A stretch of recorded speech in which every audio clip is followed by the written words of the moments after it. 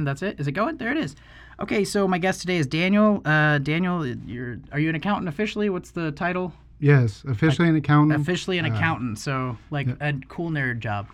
Yes, super nerdy. All right, cool. It gets all the ladies. Yeah, I'm sure. Like, what do you do? Well, I crunch numbers, and I crunch them hard. So I wrote a few things down just to kind of get started, but basically I just want to talk to you about weed. Like, I grow weed. You grow weed. You have a closet grow going, and Bailey sent me a picture of it, and I was like, holy shit, in the closet? And I'm still trying to figure this whole thing out. So having a podcast called High Note, people think I'm like a weed expert. I'm like, no, I'm just high when I do this. I don't know shit. But she sent me a picture of yours are getting close to harvest now, right? Like probably a couple weeks. Yeah. I started chopping them about a week ago. Oh, okay. So they're okay. I'm kind of doing it in increments. Yeah. The bottom takes a little longer. So. Yeah. Are you checking the trichomes? Yes. Okay, because that's the big thing. Like the top for me, like the way we're growing, I'm growing in a tent and a small room, very similar to your closet. And then you're going to start in a tent, right? Like you have a tent. Mm-hmm. Okay, so yes. My thing is I have relatively inexpensive lights. They're not reaching the bottom growth, and a lot of the trimming and training I've done kind of helps that. But yeah, you get these massive nugs at top, and then so you're just trimming it off as you go. Like you're just half harvesting?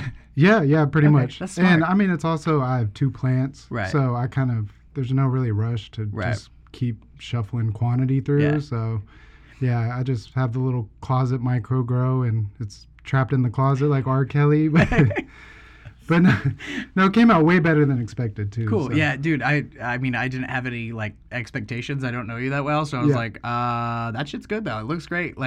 I can't wait till it's all cured up because we'll do a trade, and then yours is probably better than mine. I'm trying to grow fucking so many plants, and I'm doing some experiments. But I have one that is, I started in a shot glass a year ago, just fucking around, and I got it maybe 6-8 inches tall in a shot glass, training it and everything, and you have to water it 3 times a day, because there's no soil. Yeah. So it just became a root ball.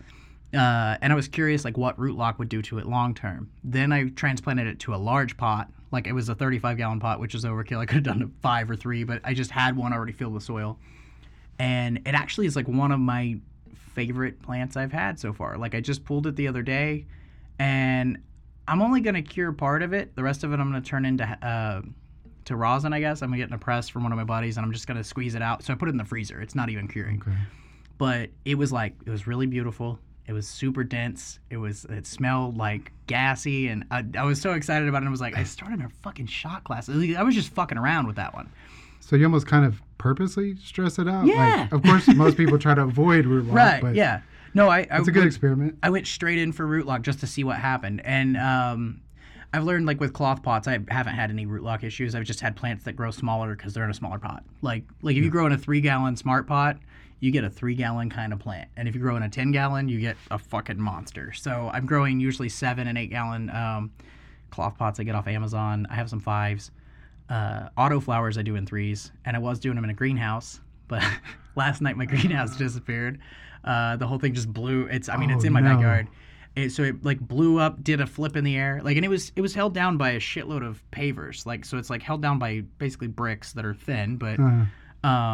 and it was staked in pretty good, and I don't know how it... I don't know what happened. It just... The wind got it. So was it like Twister, the movie, except weed plants flying around? No, the weed plant... What's funny is, I don't cows? know... I'm not religious, but God loves weed, apparently. Because it just flew off. I had 4 plants in there, and it just flew off the top of them. And they were on... I didn't have a actual floor in there. I just put a tarp down. And I was working on slowly improving that. I was going to do, some raised beds and all this shit, but...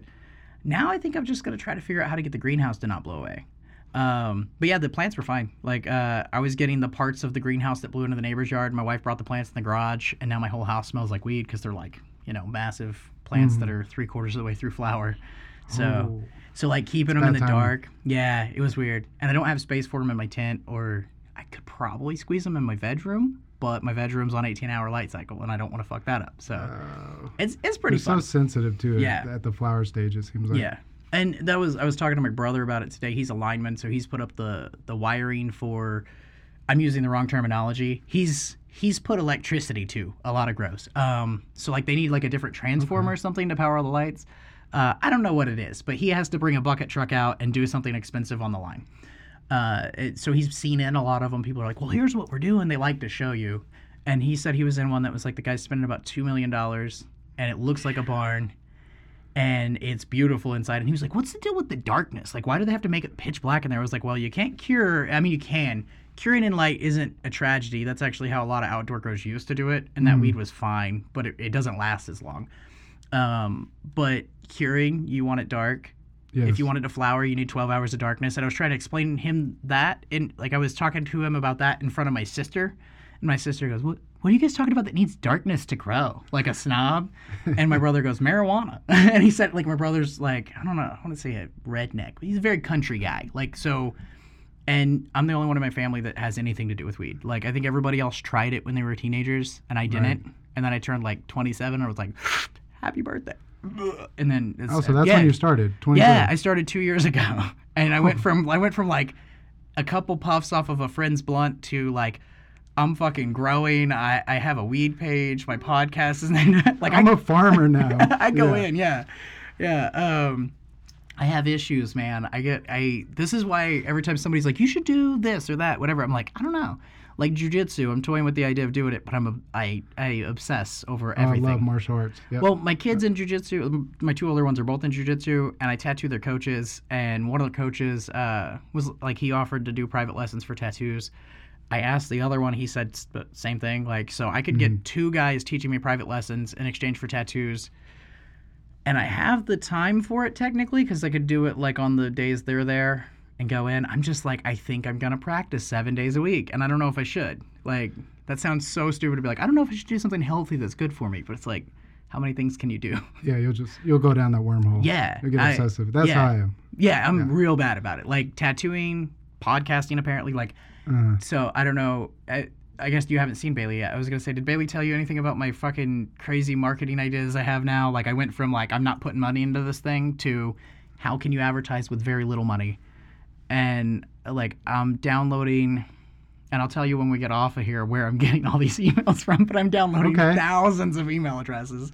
They're not sketchy emails, right? No. They're all selling you car insurance. They're all in the cannabis business. It's all people in Oklahoma, and all of them are in the cannabis business. I'll just tell you, I'm on OMMA's website.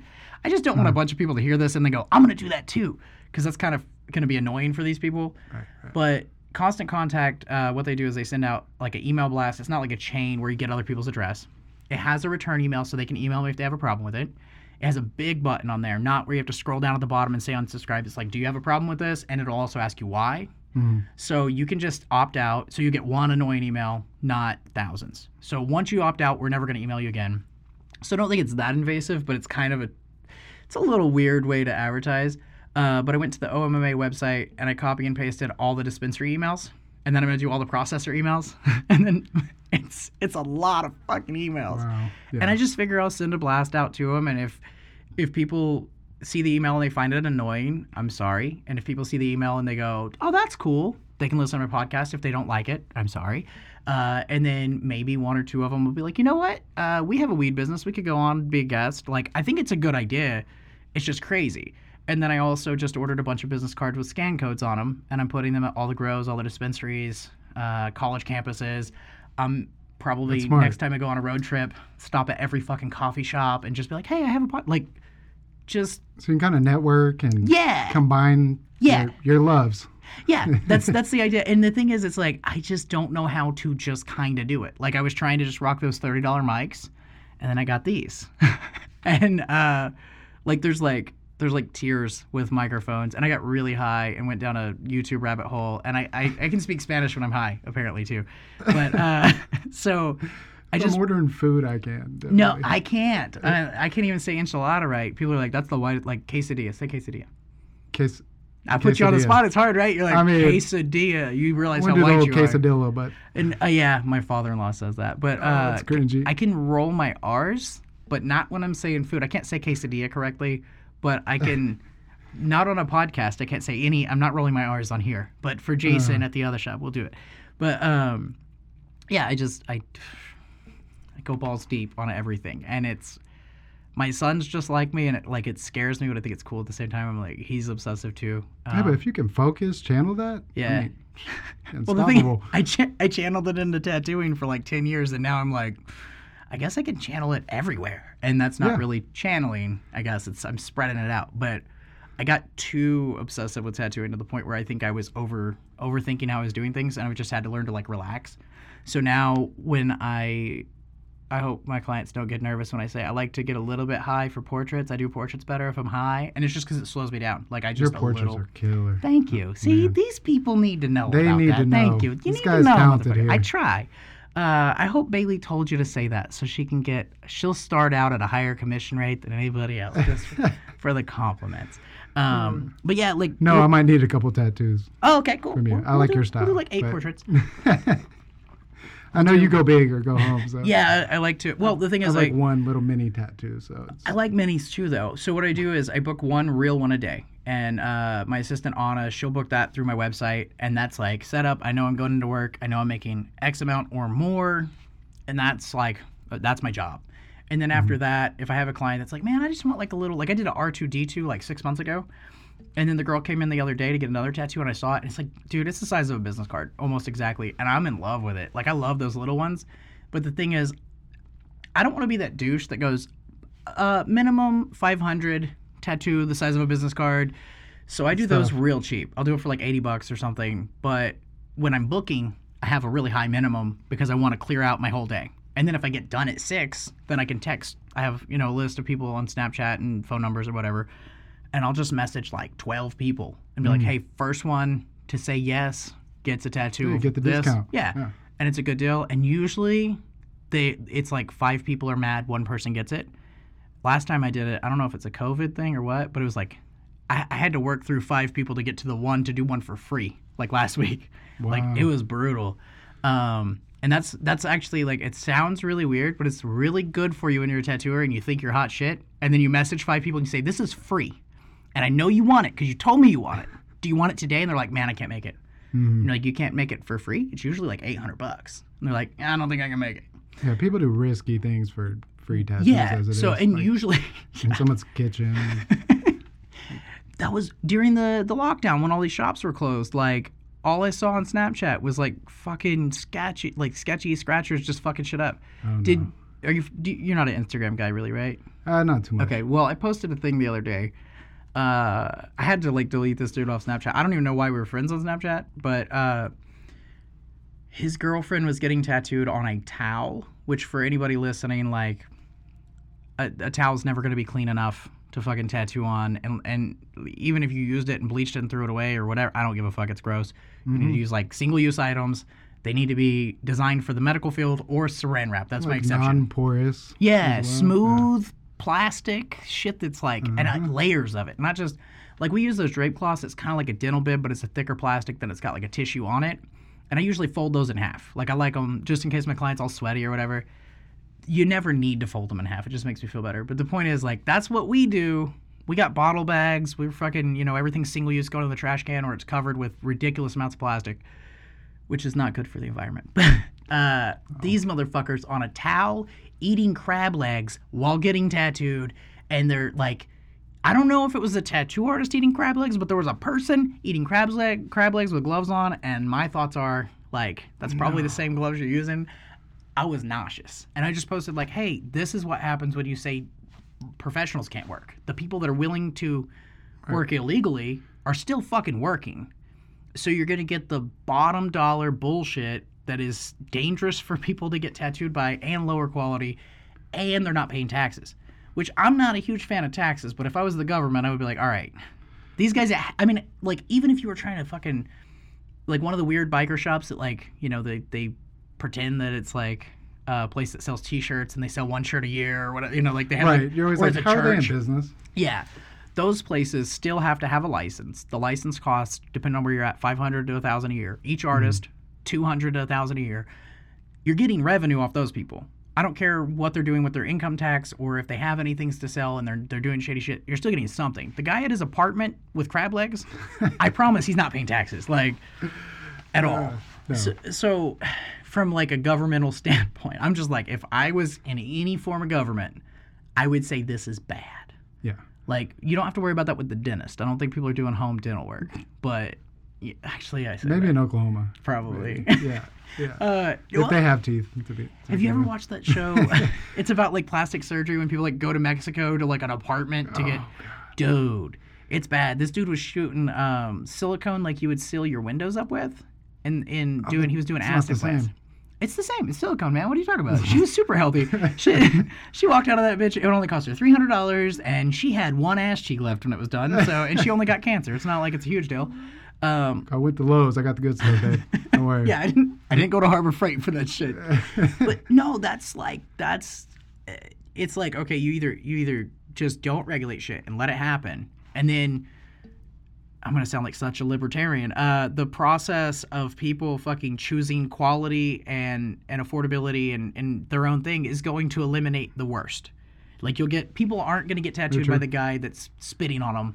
If there's a guy down the road that's just $1 more a week and you can get along. I mean. And won't spit on you. Yeah, and won't spit on you. Like, $1 a week is a weird rate to throw out there. But, I mean, let's say you're getting a tattoo. Me of pot. Yeah, like, don't regulate it and it'll regulate itself. Nobody wants to buy, like. They're going to get on the black market. Yeah. Like, yeah. Comanche County had one of the highest rates of smokers. I mean, it's been illegal. I like Comanche County. Yeah.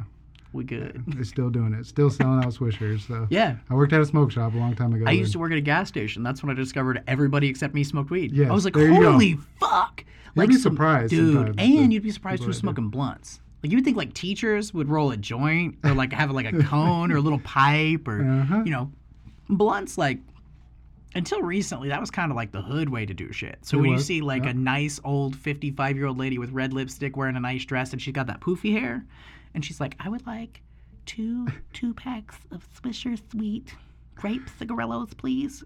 And you're like, You're not lying. What are you doing, bitch? What are you doing? And you know, like, I met one lady that actually smoked Swishers and didn't put weed in them, and I believed her. But one person.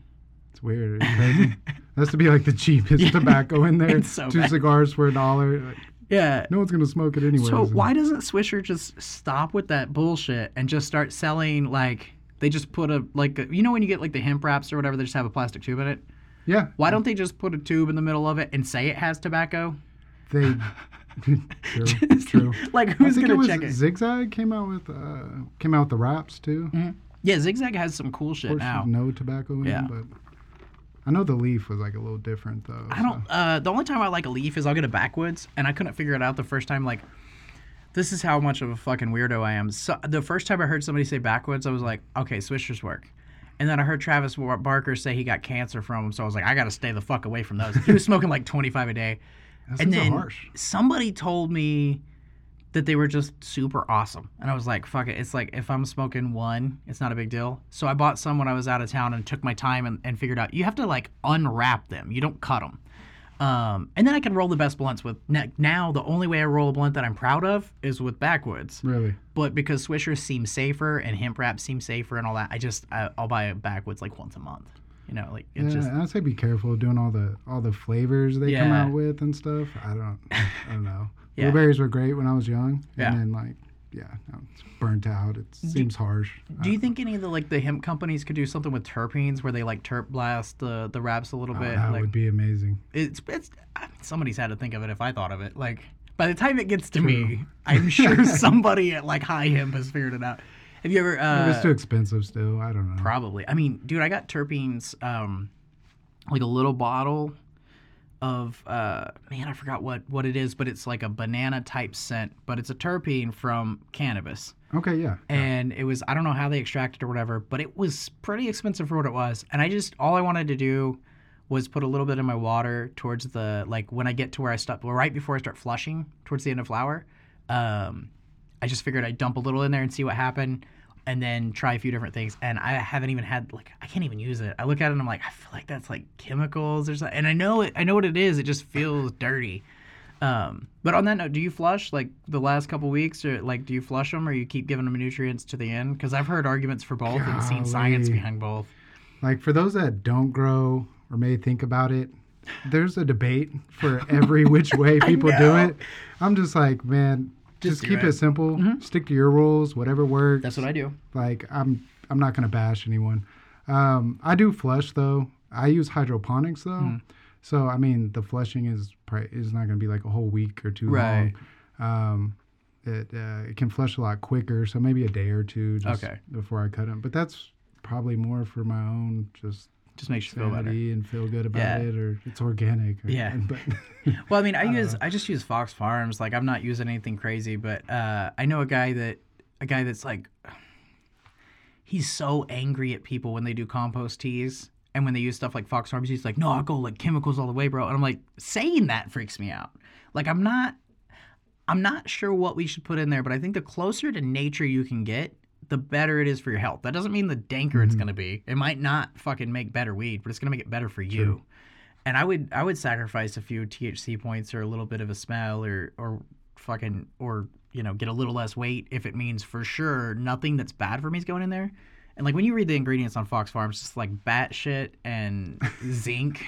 And it's like, that's the organic stuff anyways. It's like, yeah, everything I read on there was organic. I don't know. It's not pretty. I don't know if they classify it as organic or not, but it's about as close as I think you can get when you're ordering like packaged stuff that I know of, that I know the system and I'm not scared of. Like I've seen some stuff that's all organic, and then I've seen like a lot of people around here are using, I think it's Heavy 16. Have you seen that? It's Heavy something. I don't know. It's either Heavy 16 or Heavy 18. I don't know, but one of the grow supply places told me I should try that. And I was like, well, right now I'm happy with Fox Farms. You know, I'm getting 40 to 60 grams of plant. And like, I think that's enough. I don't need a lot. I'm growing 6 plants at a time. Pretty good. And yeah, some of them were down to like, I had one that was like 20, but usually 40, 50, 60 seems to be the range. 60 is like the highest I've ever gotten, like 63 or something.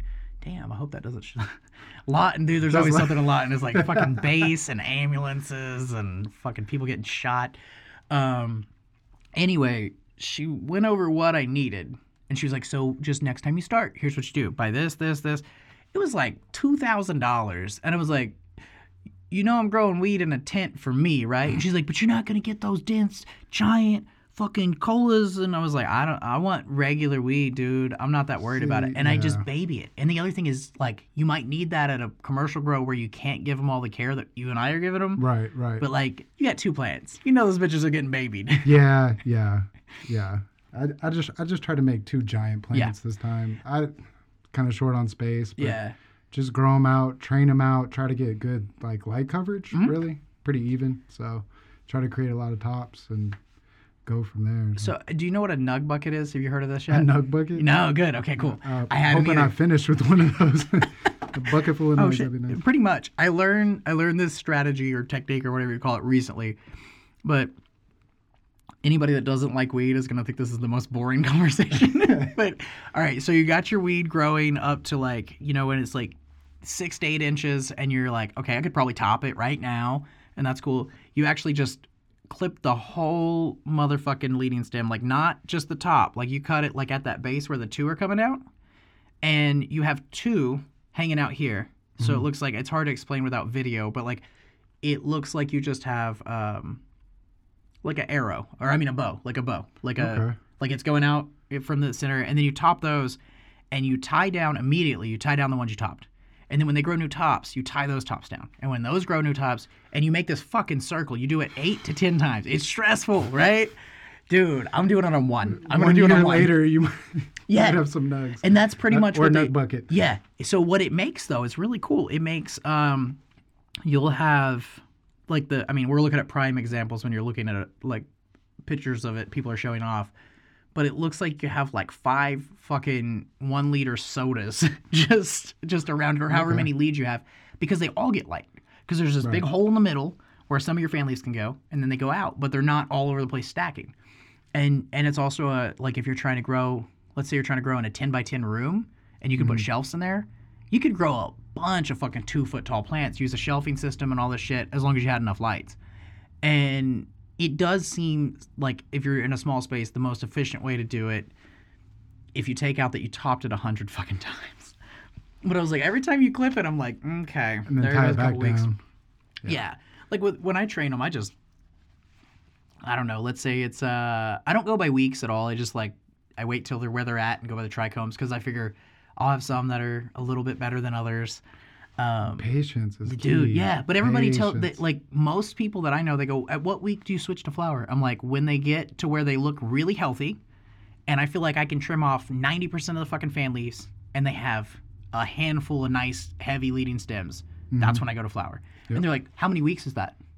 And I'm like, what? Like, why is that how we have to do it? I mean, that's cool for you. If that works, do it. But, like, why do we have to? There's so many variables. Yeah. I mean, genetics, light, nutrients. Yeah. And the other thing is people are like, well, I get really consistent genetics. Okay, if you could show me a seed company that makes 100 of the same fucking, like, you get 100 seeds and all 100 grow exactly the same, I would be very, very impressed. If you could show me 2 that grow very similar, I would be happy. Look, even clones, there's inconsistency with those. Yeah. It's from the same plant. Yeah, but it's like they're sisters though. They're not twins. One Hermie or just do weird things. Yeah, that's another weird thing. Like, I feel like I have a lot better success with feminized seeds than clones. And I don't know if that's just because you're getting further away from the original genetics when, like, the more you clone it, like, if it gets somehow diluted. I don't really understand the science. Mm-hmm. But I like starting from seed. It takes even more patience because you get that, like, you go to germinate the seed and you're like, okay, cool, it popped open. It's got a little tail. Let's go put it in there. And then, like, sometimes it pops up the next day. Sometimes it pops up 8 days later. And it's like, fuck this shit. And right now I got some from Humboldt Seed Company, and they're supposed to be, like, everybody I've talked to about them, like, they're supposed to be great. I have no fucking patience. I've had some in for 5 days. They haven't popped through. And I'm like, I just want to dig in there and look and see if they're still, like, I'm not going to. I'll just keep waiting. But it's like... back to that patience thing. Yeah, it's hard. It's hard. Like, once they get bigger, it's cool. But I kind of went off on a tangent there. As far as training goes, what I usually do, I'll tie them one direction. Like, I use pipe cleaners usually, or I use, like, hemp cord. Like, I have this big roll of hemp cord. And I'll just tie it to the edge of the pot. And then I'll leave it for just a couple days until it looks like it evens out. Because we're talking about real young, 6 inches tall. So when the undergrowth catches up with whatever I have tied down, then I let it loose and I tie it down just 2 or 3 inches over or across. And I rotate. Haven't seen any fucking difference in, like, if you slice it like a pizza or you do it like a clock. It doesn't really matter. But I'll tie them down minimum 4 different places. Usually it's like 5 or 6. And I'm just putting a few days, sometimes a week between. It's not like I'm going crazy. Right, and then you'll get this big bed, like bushy one, and then I top them. I top whatever leads I have, and that slows it down a lot. But once it comes back, you just have this thick, bushy thing. It's not trying to grow vertical. It's just trying to get fat. And then it fits in the tent nice. Okay. But I'm just trying to work to my space. Training before the topping. That's what I do. And I've seen everybody else says, I just top them, and then I get them, like, pretty tall and start training them. I've seen people that don't top at all. And, like, with autoflowers, I don't top them, don't change pots, I just fucking plant them, bend the fuck out of them. Yeah, right, like, I bend them hard, like it looks a little bit stressful. It says low stress, people call it low stress. No, mine's high stress. Dude, I'm like, dude, I'll fucking... I feel like if your plant is healthy, too, getting the right nutrients, I mean, you can tell the plant... Yeah. It sounds super stonery or something, but like tell you. The plant, read what the plant is trying to tell you. Tell you if it's stressed. But the healthier they are, I think some of that stress makes it a better plant in the end. I don't know, kind of strengthens it. Yeah, to some extent. Kind of like people, you gotta go through some shit. Yeah. Really... Well, I mean, one of my buddies, he works at a grow, and I remember telling him about this guy that he gave me. I love it when people give me samples. By the way, if you grow weed and you want me to try it, I'm fucking down. But he gave me a sample, and he was like, hey, dude, check this shit out. Like, it was a pretty good chunk, too. So I rolled 2 blunts, each of which weighed well over a gram, probably 1.5 grams. Smoked a blunt. It's chunky. Gave it 20 minutes. Felt nothing. This is the most beautiful weed I've ever seen in my life. Smells great. Cannot get you high. Not at all. Like, I smoked so much. I mean, I didn't smoke a fucking pound of it, but I think I smoked like an 1/8 in a day. Didn't feel a single thing. You got hit with the BC buds. What is that? That's what we used to call them in Seattle. Because I guess... British Columbia? Course, yeah. Okay. Yeah. So, of course, BC is like a stone's throw away, Canada up there. And I guess they were known for really quality weed, but it didn't pack that punch when you went to smoke it. Well, my thing with that is I think anything that... Okay, let's say they're growing legally there, right? BC, Canada was legal back then? Or at least medical or something? Maybe. Washington's been a little ahead of its time. So okay. It was all illegal there, but even back then, so I was there 2008, 2009, they had like a festival every year too, where they just let everyone legally partake in weed. Like downtown, cool. By kind of the little inlet off the ocean and everything. That's cool. And, right downtown, police, And this is in standing Seattle? at the gates. Yeah, I gotta this was go. when it was just completely Yeah. illegal. So I mean, who knows what? They Yeah, have now. Washington's pretty cool. I've only been to Seattle once, but it's and the thing where people were like, it rains all the time. No, it gets fine, like hazy. It's not rain. A different kind of rain. It's not rain. Like I've lived in Oklahoma my whole Never really life, and I was like, thunderstorms. it's not even. You barely get wet. Like no, I'm sure it rains too, but I was just like, that's not. They say it rains more often there than anywhere else, but also doesn't get more rainfall like by inch or however you would measure it. Yep. And I was like, okay, so it's just rainy. Like I like that. It's like it looks like what I imagine England to be, but That's how it stays so green. I guess. yeah, too, so. it's cool. Yeah. But either way, it was a cool place, and I have no idea what I was gonna say about weed. Oh, Canada, Canadian weed is fucking bomb, dude. I went to Canada last year, or the year before, around Christmas, and they had just passed the thing where like everything's all federally regulated and has to be delivered, and you can't even like certain counties didn't have or provinces or something. I don't know. Whatever the fuck Ontario is, you can't go to a dispensary. It has to be delivered. Like they weren't allowed to have storefronts in that province, I think is what they call it. I didn't know that. Yeah, it had just passed like right before we got there, so there were still some places that were like trying to get away with it, and it was weird. But everything you order, you just order online on like Weed Maps or something like it. Most places had their own website you could order through, and then a little fucking dude just runs up to your door with a bag of weed in like 20 minutes. I was like, this is the Actually, a little dude. Yeah, he was a little tiny guy. elf. Yeah, so. At the time, I was still trying to hide that I smoked weed from my kids for the most part. I hadn't completely given up on. I learned secrets are bad.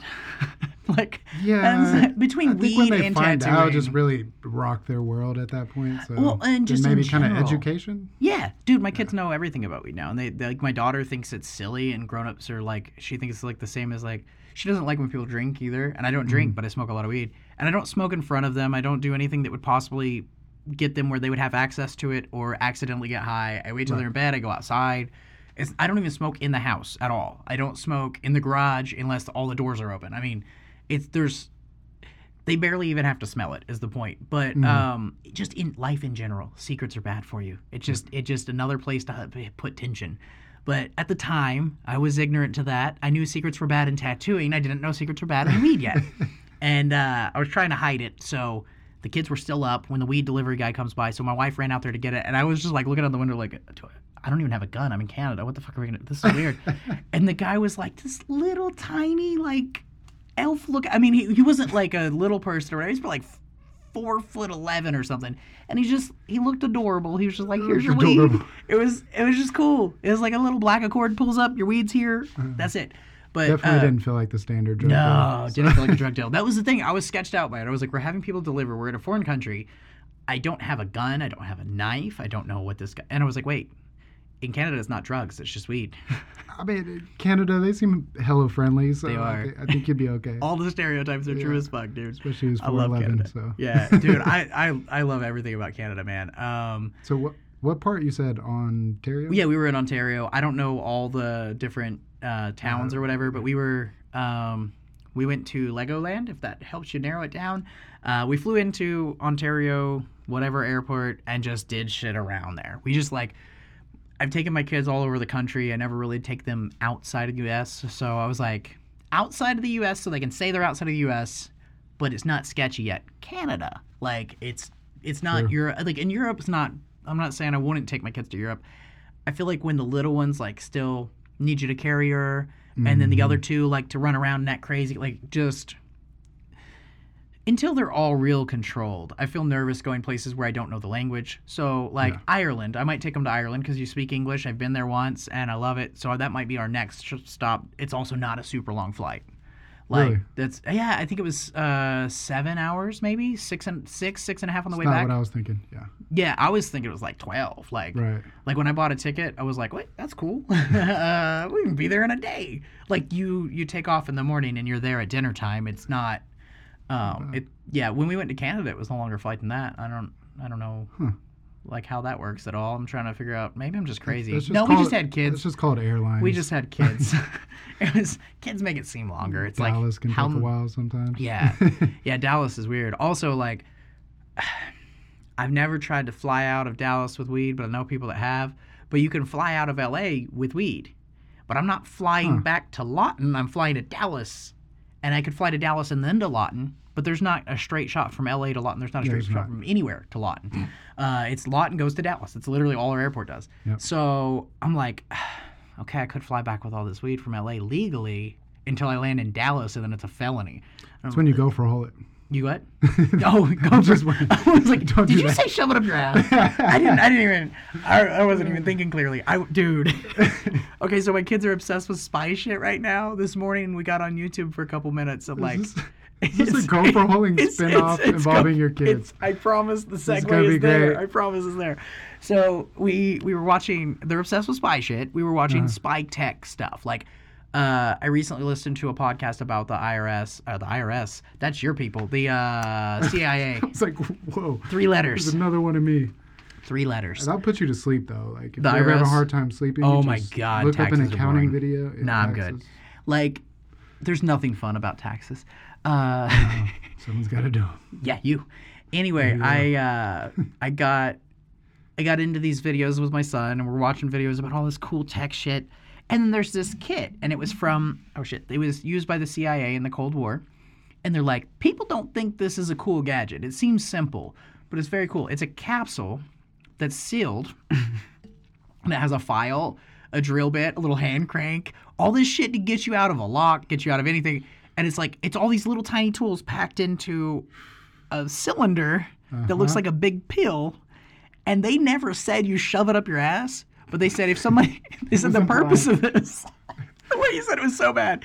It goes, see, so people underestimate this one. This one's great because when we designed it, and he said we, meaning the CIA, not him. He would have been like 3 when it was designed. He just tested it. But he was like, yeah, he's shoving it up his ass.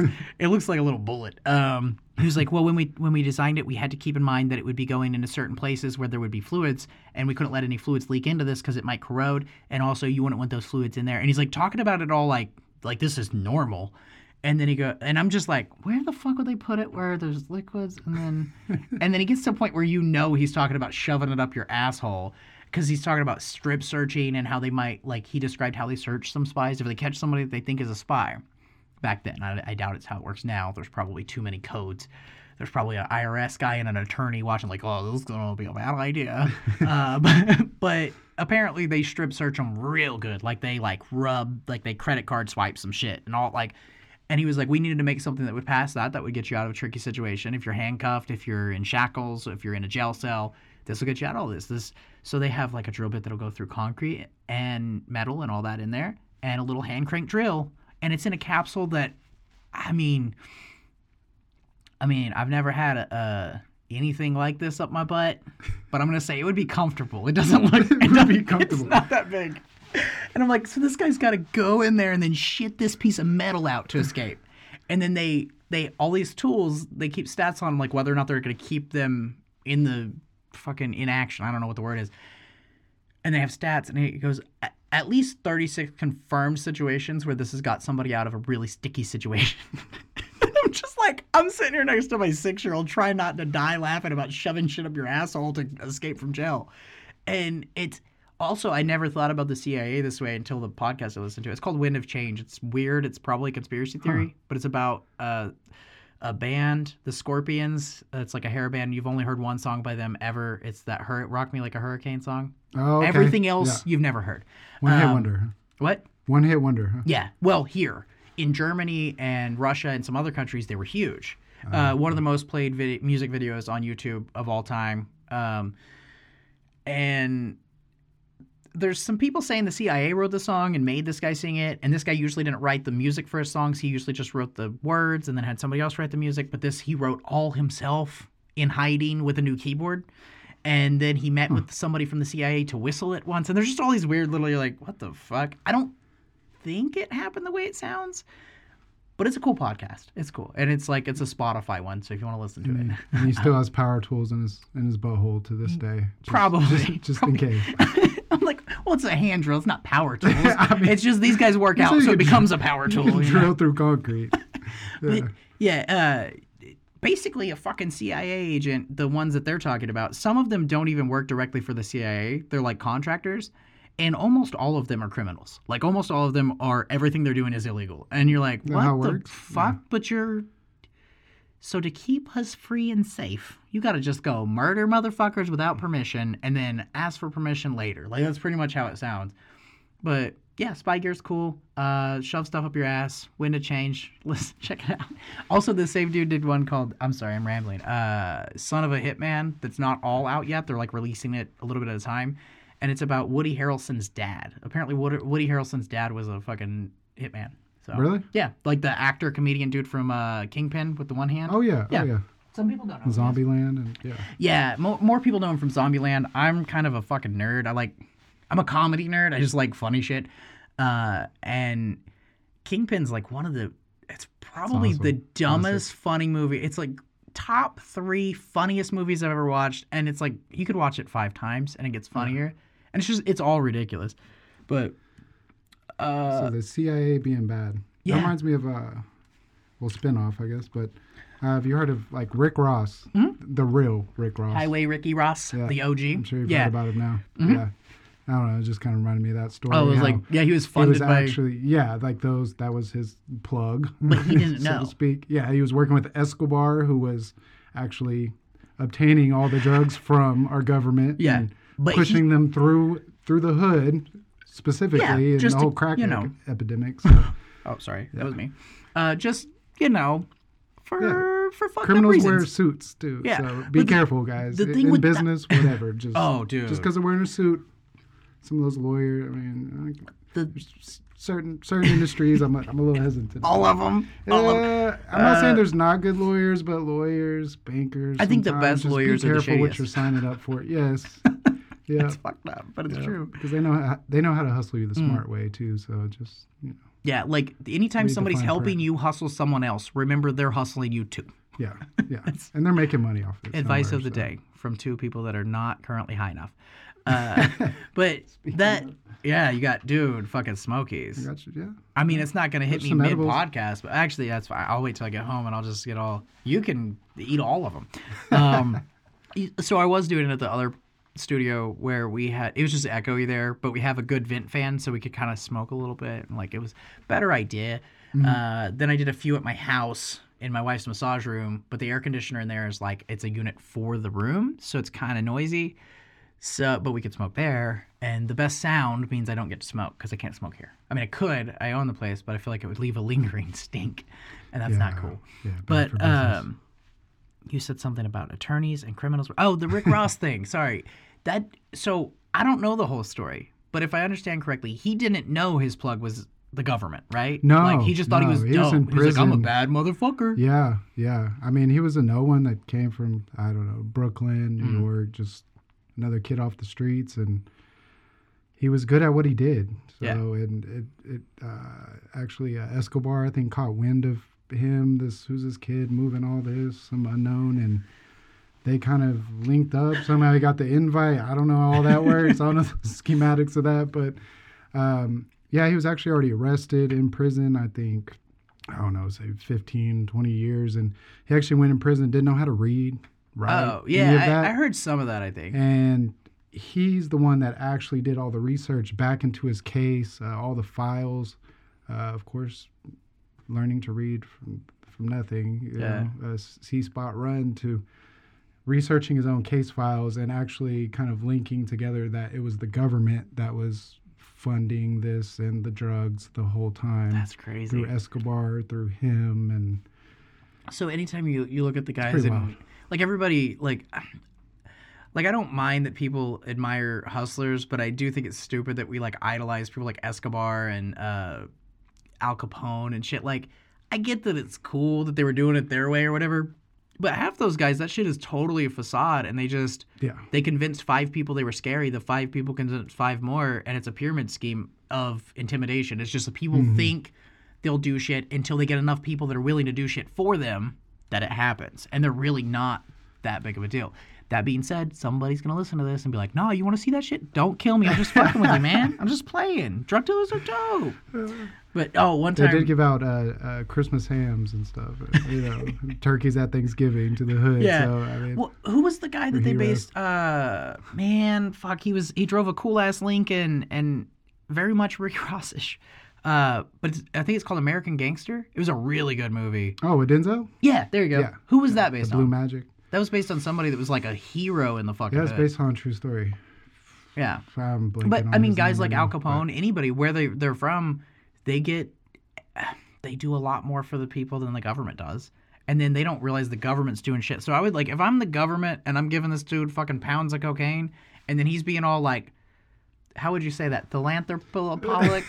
If he's being a philanthropist and shit. Quesadilla. He's being quesadilla. He's out there giving out turkeys and fucking paying people's rent when it's late and being a fucking good citizen. I would want some of the credit. I'd be like, Yeah. dude, let's start UBI or something. Let's give these people some fucking money. Totally weird segue, but as an accountant, how likely do you think it is that the United States could do something like universal basic income without it collapsing more shit? Like, I don't know where the money would come from, but I love the concept. Yeah.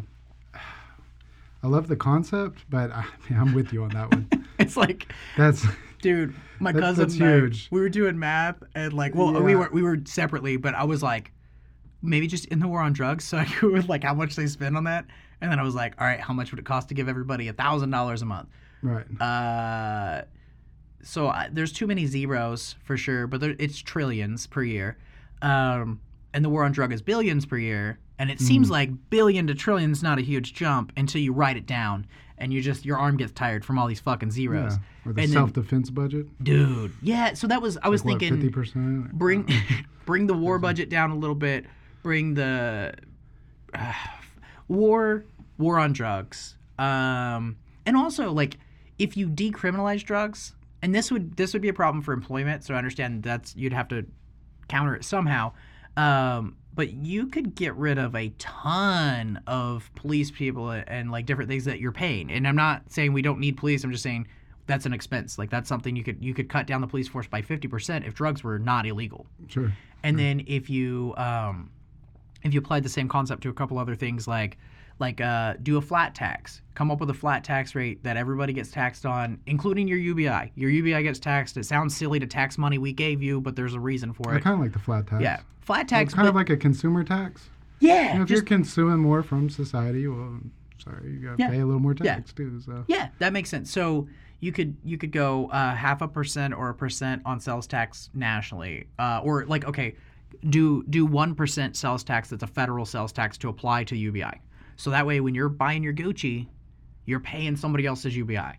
And then if you're not buying Gucci, your UBI is helping you. So you could do, and this is just me throwing out ideas that I don't know how the fuck it work because I don't know the numbers. yeah, I'm But- sorry, I don't have answers. Yeah, but It's like, just I don't look at the government's Right. books or anything. right. But if you did, I mean, I like the idea though. but I mean, do you think like I'm just throwing these things out there. Okay, flat tax for sure. You don't even really need an IRS anymore. If you do flat taxes, you just need a small local IRS office in every major city that covers, a couple counties or whatever, and they go after the people that don't pay the taxes. sure. But other than that, it's like, okay, you made money, you pay taxes. If you're hiding your money, we're going to look into how much money you put in your bank. If you put money in your bank, pay taxes. Like, Put the tax return burden off Yeah. the people too Yeah. a little bit. but that's the tax return things like, and again, I don't know the numbers, but I'm looking at like, everybody tells me they get a tax, they say I got this back, and they say the word back, and I'm like, hey, you don't understand how taxes work. If you made $20,000 this year and you get $3,000 back, look at the Yes. withholding. It's $1,800. You didn't get anything back. They gave you your $1,800 back and then free money, which is fine. It's kind of the same concept as UBI, except you're only giving it to people that aren't earning very much. Where you could take the example my wife actually put out there about UBI that I really liked on Instagram, and I didn't mention it was my wife when I was reading through it, but it was something like it would allow people that want to be creative to be creative. Like you would have, That's what I'm with. Yeah. yeah, just I was going to touch on that too. Yeah, I really like the idea. I feel like we're especially the U.S. is going, all the technology. Yeah. We're becoming very service oriented. So all that manufacturing, I mean, it sounds great to always bring it back. Or if you can manufacture here, of course, I mean, that's great. Create American jobs. But for everything, like, I mean, how much are you willing to pay for toothpaste or, just other places that have competitive advantages? We're moving more towards the technology, the services. So I think a lot of school, it may teach you to be a good worker. It doesn't always teach you to be like a creator. Yeah. Well, just I feel like that's what we really need to, keep progressing as a species in general. But I agree. Regular, like just, your elementary through high school, as a person with kids I've never been through the school system. I was homeschooled, but my parents just kind of like, I would say it's more like unschooled. Like it was just like, you can read now? All right, cool, do it. And like it sounds bad. And like, yeah, I'm not set up to pass a SAT, but there's not a nice way to say for Oklahoma, for Lawton, for my age, whatever you want to look at. I'm not doing bad. You know what I mean? It worked out okay. Stop, you're crushing it. The point is, thank you, that there's something to be said for people figuring out shit their own way. Mm-hmm. And that's also sometimes a counter argument for UBI. But it's one of those things, if you put everybody through the school system and they all learn to pass a test and that's all they learn, they don't know how to learn. It sounds so stupid to say. They only know how to learn a certain way. And you teach them from a very young age all the way through high school. And that's why my kids, I try to make them as unorthodox as I can. I'm like... Critical thinking skills. I love, today, like just weird shit I do that people think I'm fucking weird. And I think I'm weird too. But we were at Sarah's house for a birthday party. Sarah's got a dope house. My daughter's always talking about how when she's a YouTube millionaire, she's buying me a G-Wagon, which is sweet. But my youngest daughter... She doesn't think about any of that shit, but I'm just looking at the crown molding and I'm like, look how much nicer that makes it look. And I know it sounds really silly. I just want her to process things that are around her in a way that other kids didn't notice. Mm-hmm. And I know that one's super minor. Doesn't make sense why that would teach her something, but it doesn't teach her anything important. But she learns, okay, if I look up and I see what I like about this better, then I know that might be something I'm interested in, or when I build a house, or maybe I could do that for a job or whatever. Mm-hmm. And crown molding is the worst example, but that was today. That was a couple hours ago, so that's the one. But that's just like, I feel like that's better. And I also feel like kids in general just need people to talk to them like they're fucking people. And most of my friends that are parents are pretty cool about it now. I think parenting's progressing. But like, when you were a kid, like, I don't know, we're about the same age. Yeah. Hey, Dad, why is the sky blue? Because it's blue. Like, that's the answer. And that was acceptable. Because I said so. Yeah, because I said... And that's, like, there's a list of things I don't do. I'm like, I don't lie to my kids. I won't say because I said so. Sometimes I will say, I don't know. That's just how it is. That's about as close to because I said so as it gets. And it's like, why are some people mean? Well, I usually, with the older one, we break down the psychology of it and explain that person's probably not mean by their own fault. And that way, so we shouldn't have a problem with them. We might need to avoid them for our own sake, but we don't need to hate them because it's probably their parents. But don't hate their parents because it could have been their parents' parents. Somewhere, somebody had to be a fuck up, but you don't know where it started. Yep. Yeah. So when a kid's an asshole at school, like my youngest one, he's a judo bad motherfucker now. So jujitsu. Judo. I'm on drugs. Judo? Jiu-jitsu. He's a bad motherfucker. Like, he's not like gonna go win every tournament in the whole country or whatever. But watching him roll with other kids and his confidence and how it changed is fucking beautiful. Yeah.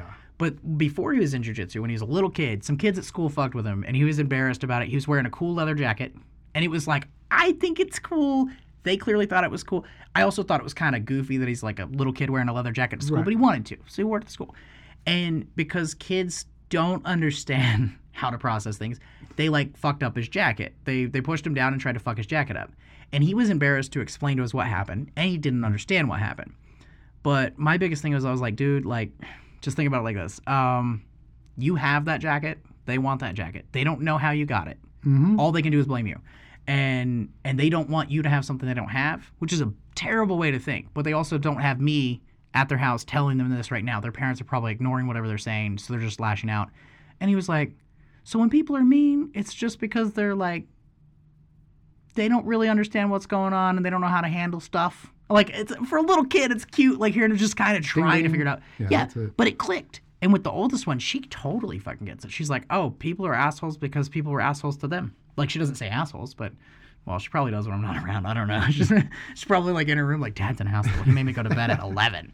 Like, dude, my kids are night owls too. A lot of people, they're not open-minded either, or especially kids. I mean, that could have been the coolest jacket ever. Maybe they're just jealous or just being different. Yeah, is or maybe crazy it's like, back then. dude, there's a comedian once that had a bit about, where were we? We were in Vegas, I think, but we saw him live. And he was talking about that one little weird kid that shows up to school in a suit, and you tell him you don't need to wear a suit, you're a kid, and he shows up the next day with a suit. He was like, "That's my fucking kid," and that's my kid too. He loves wearing suits. He loves like, and the thing is, like, I just encourage whatever the fuck. Yes, Like, encourage yeah, it. just Yeah. whatever, dude. Go for it. Do what you do. And the thing is, I would say go for it, except at school. Like now he's doing online school, but I would say go for it except at school because I can't be there to protect you at school. But that would be kind of useless. So I was like, do jujitsu and learn to choke motherfuckers to death. And then if you kill a kid at school, I will sell our house and pay your legal fees. Make sure it's self-defense. Like there's, Let him hit you first. but no, he's not gonna like. That's the thing. At that age, what he can do is make another kid go, oh shit. And that's all you need to do. Yeah. Like, you get him in a hold, you get him one position, or just show him you're not scared. That's really the biggest thing. Like, Yeah, stand up for he's yourself. not scared. Yeah. Just when Some somebody's don't fucking... really want to fight. No, he doesn't want to fight. Dude, my son's like the most Even the passive other sweetheart. kids, the bullies. A lot of No, times nobody wants to fight. Yeah, I don't actually want to throw blows. Anybody that wants to fight probably has a really bad mental disorder. Like, there's nothing fun about it. I've been in a couple fights. Never been my choice. Yeah. I mean, one time it was...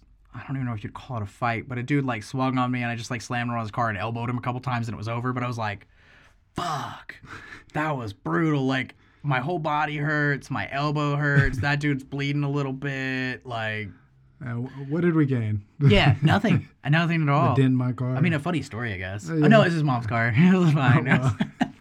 It's his mom's car. It's okay. But I mean, I was like a teenager. I've had some serious conflicts as an adult where I didn't need to even think about resorting to violence. I'm just like, all right, dude, like, chill the fuck out. That's stupid. I'm going to get in my car. I'll be down there. And, like, you could look at it as, okay, you're a little bitch because you ran from the situation. Or you could go, you know what? My hands are very important. They make a living. And this guy might fucking win or might lose. But either way, I hurt my hand. Mm-hmm. Like, there's no way to beat the shit out of somebody unless you're good at jiu-jitsu. Without some type of Tie him injuries. up in a bow. Yeah, dude, for real. Those guys will fucking put you in a little That's package. amazing. Yeah, my kid's coach is like, it's hard to tell when you don't know much about jiu-jitsu, like what's good and not. And the first couple, I mean, I think it was probably the first 6 months we were there. I didn't really know. Like, he seemed very confident. He was good at teaching, and clearly he didn't suck. I've heard other people say he's good. But I didn't understand the full fucking picture until I saw him rolling with another dude that's okay, so I don't know the full ranking system, but it's like white, blue, purple, brown, black, I believe. He was rolling with a purple belt. This purple belts usually are pretty good. He's a brown belt. Like, the owner of the gym's a brown belt. Jiu-jitsu's like black belts are rare. Right. And I was watching him roll, and he legitimately was just like smiling, looking over at somebody, talking to them, while just folding this motherfucker up. And I was like, holy shit. Like, I didn't, that's when and it's, you know those moments where something just really clicks? Mm-hmm. That was that. I was like, oh It's my really God. technical. Yeah. Dude, it's like, you can't be, okay, I guess you could be stupid. You'd have to be really good at memorizing shit if you were stupid. It's an intelligent, strategic, slow, interesting thing. And I would absolutely hate to piss one of those guys off. like when you see striking, you're like, oh shit, that looks like it would hurt. You don't think about, this motherfucker could make my whole body numb and then make me pass out and then make my arm fall off. Like, Yeah. like it's scary something. because, I mean, yeah. Because you usually, like, you know, your strategy is to get them down, get them on their back. But that's where those jiu-jitsu people, they thrive on their back. Like, they want to be on their back. yeah. They're like, okay, get me on my back. Watch this. Use your leverage. Yep. Grab an arm. Whatever. Dude, so much, like, leverage is the coolest shit ever. You watch somebody and you're like, okay, that dude is relaxed. And the other guy's elbow is about to snap and he has to tap. But this guy's just kind of like, you know, grabbing it, pulling it. And it's like, okay, I will say, like, I guess I should say, since I'm talking good things, Derek Lemos. But Oh, no, Derek. you know Derek? Yeah, Okay, cool. Yeah, went to school He together. is really fucking good at what he's doing. And Yeah, he's strong and he's relaxed because he's confident. And all these things go together. But he could be weak with the techniques he was using and still fuck most people up. Like, you wouldn't need much strength for You don't have to be the bigger guy. But he's a big, strong dude. Yep. And he will kill you. But he's the He will nicest guy kill you. ever. He will kill you. He won't kill anybody. He's a sweetheart. He's like one of the nicest he's people ever. legit. Dude, I he's mean, so nice. He's been, oh god, just grinding for a long time. Yeah. To get where he's got, for sure. Also, like, I love the way he runs his business, and I love, like, he has all these, like, a lot of the guys that work for him are, like, older guys, and they're, like, real, like we were talking about the unemployment thing, like, okay, they were able to work through the whole, like, 5 weeks week on it, but they had to work a little less and be careful. He's like, it's not really much of a change for us, but they were talking about unemployment, and if anybody needed to, or if somebody were to get sick or whatever, his whole crew apparently is, like, anti-unemployment. They're like, I don't want to take shit for free. I want to just earn it. And I was like, I mean, I would take it for free if it's just being handed out. But that is very impressive. Well, no, they I mean, added more to the payments right now. It's like, just, I got three sets of bills. I got 2 shops and a house. I mean, if they want to give me some money, I'll take it.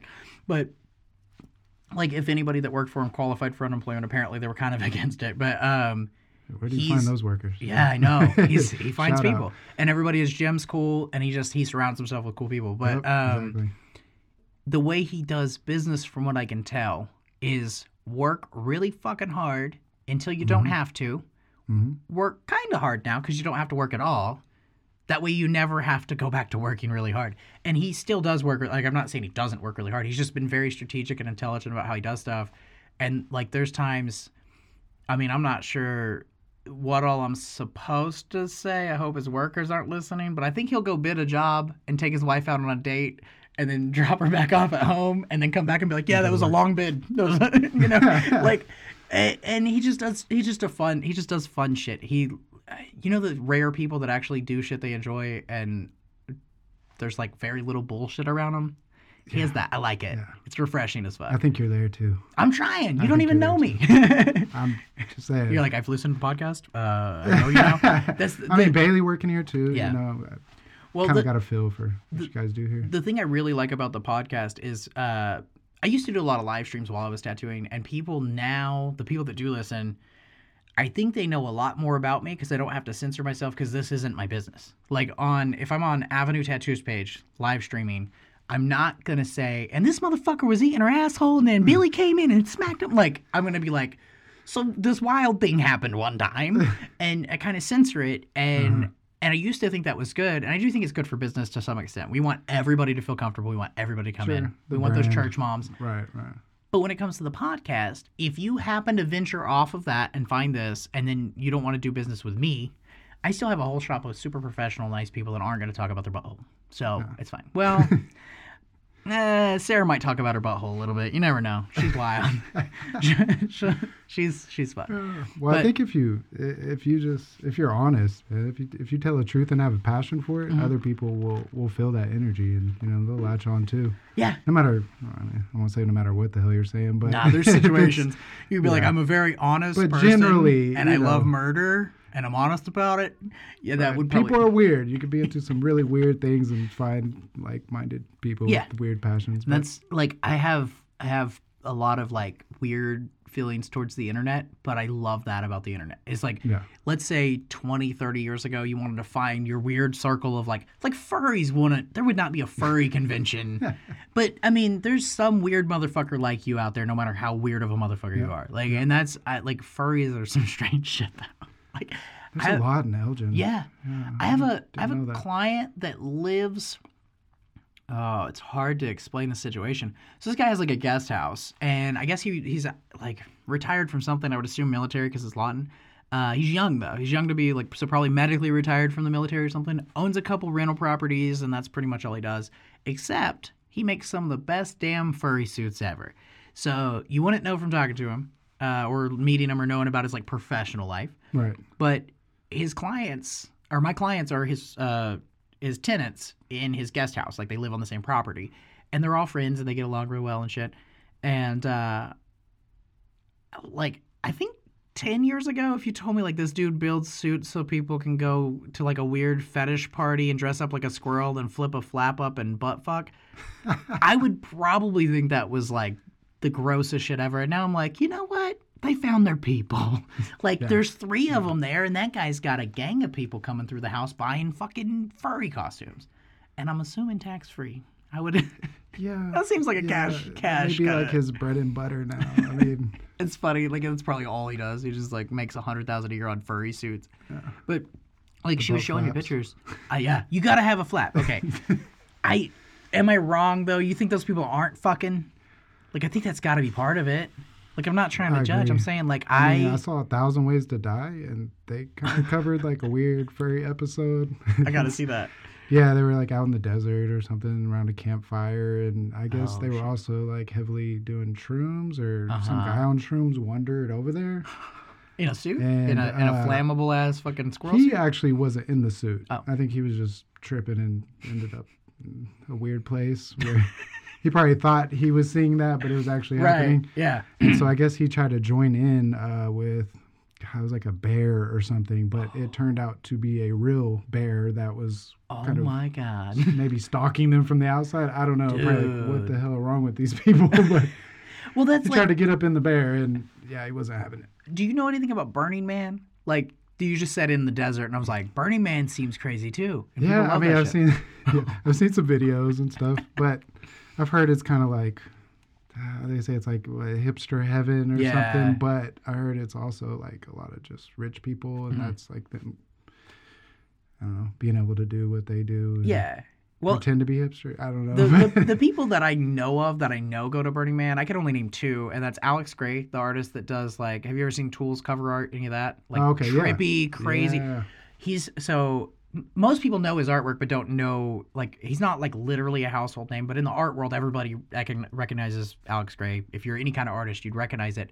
And if you saw 100 Alex Gray paintings, you'd be like, that's the guy that did that and that and that. But he's not very brandy with his name. He's not, which is cool. Like, he's fine. He doesn't need more money. So a lot of people don't know his name, but they know his work. But he goes out there and I'm guessing Tool goes out there and plays, because I've seen a video of him doing some weird shit and Tool was there.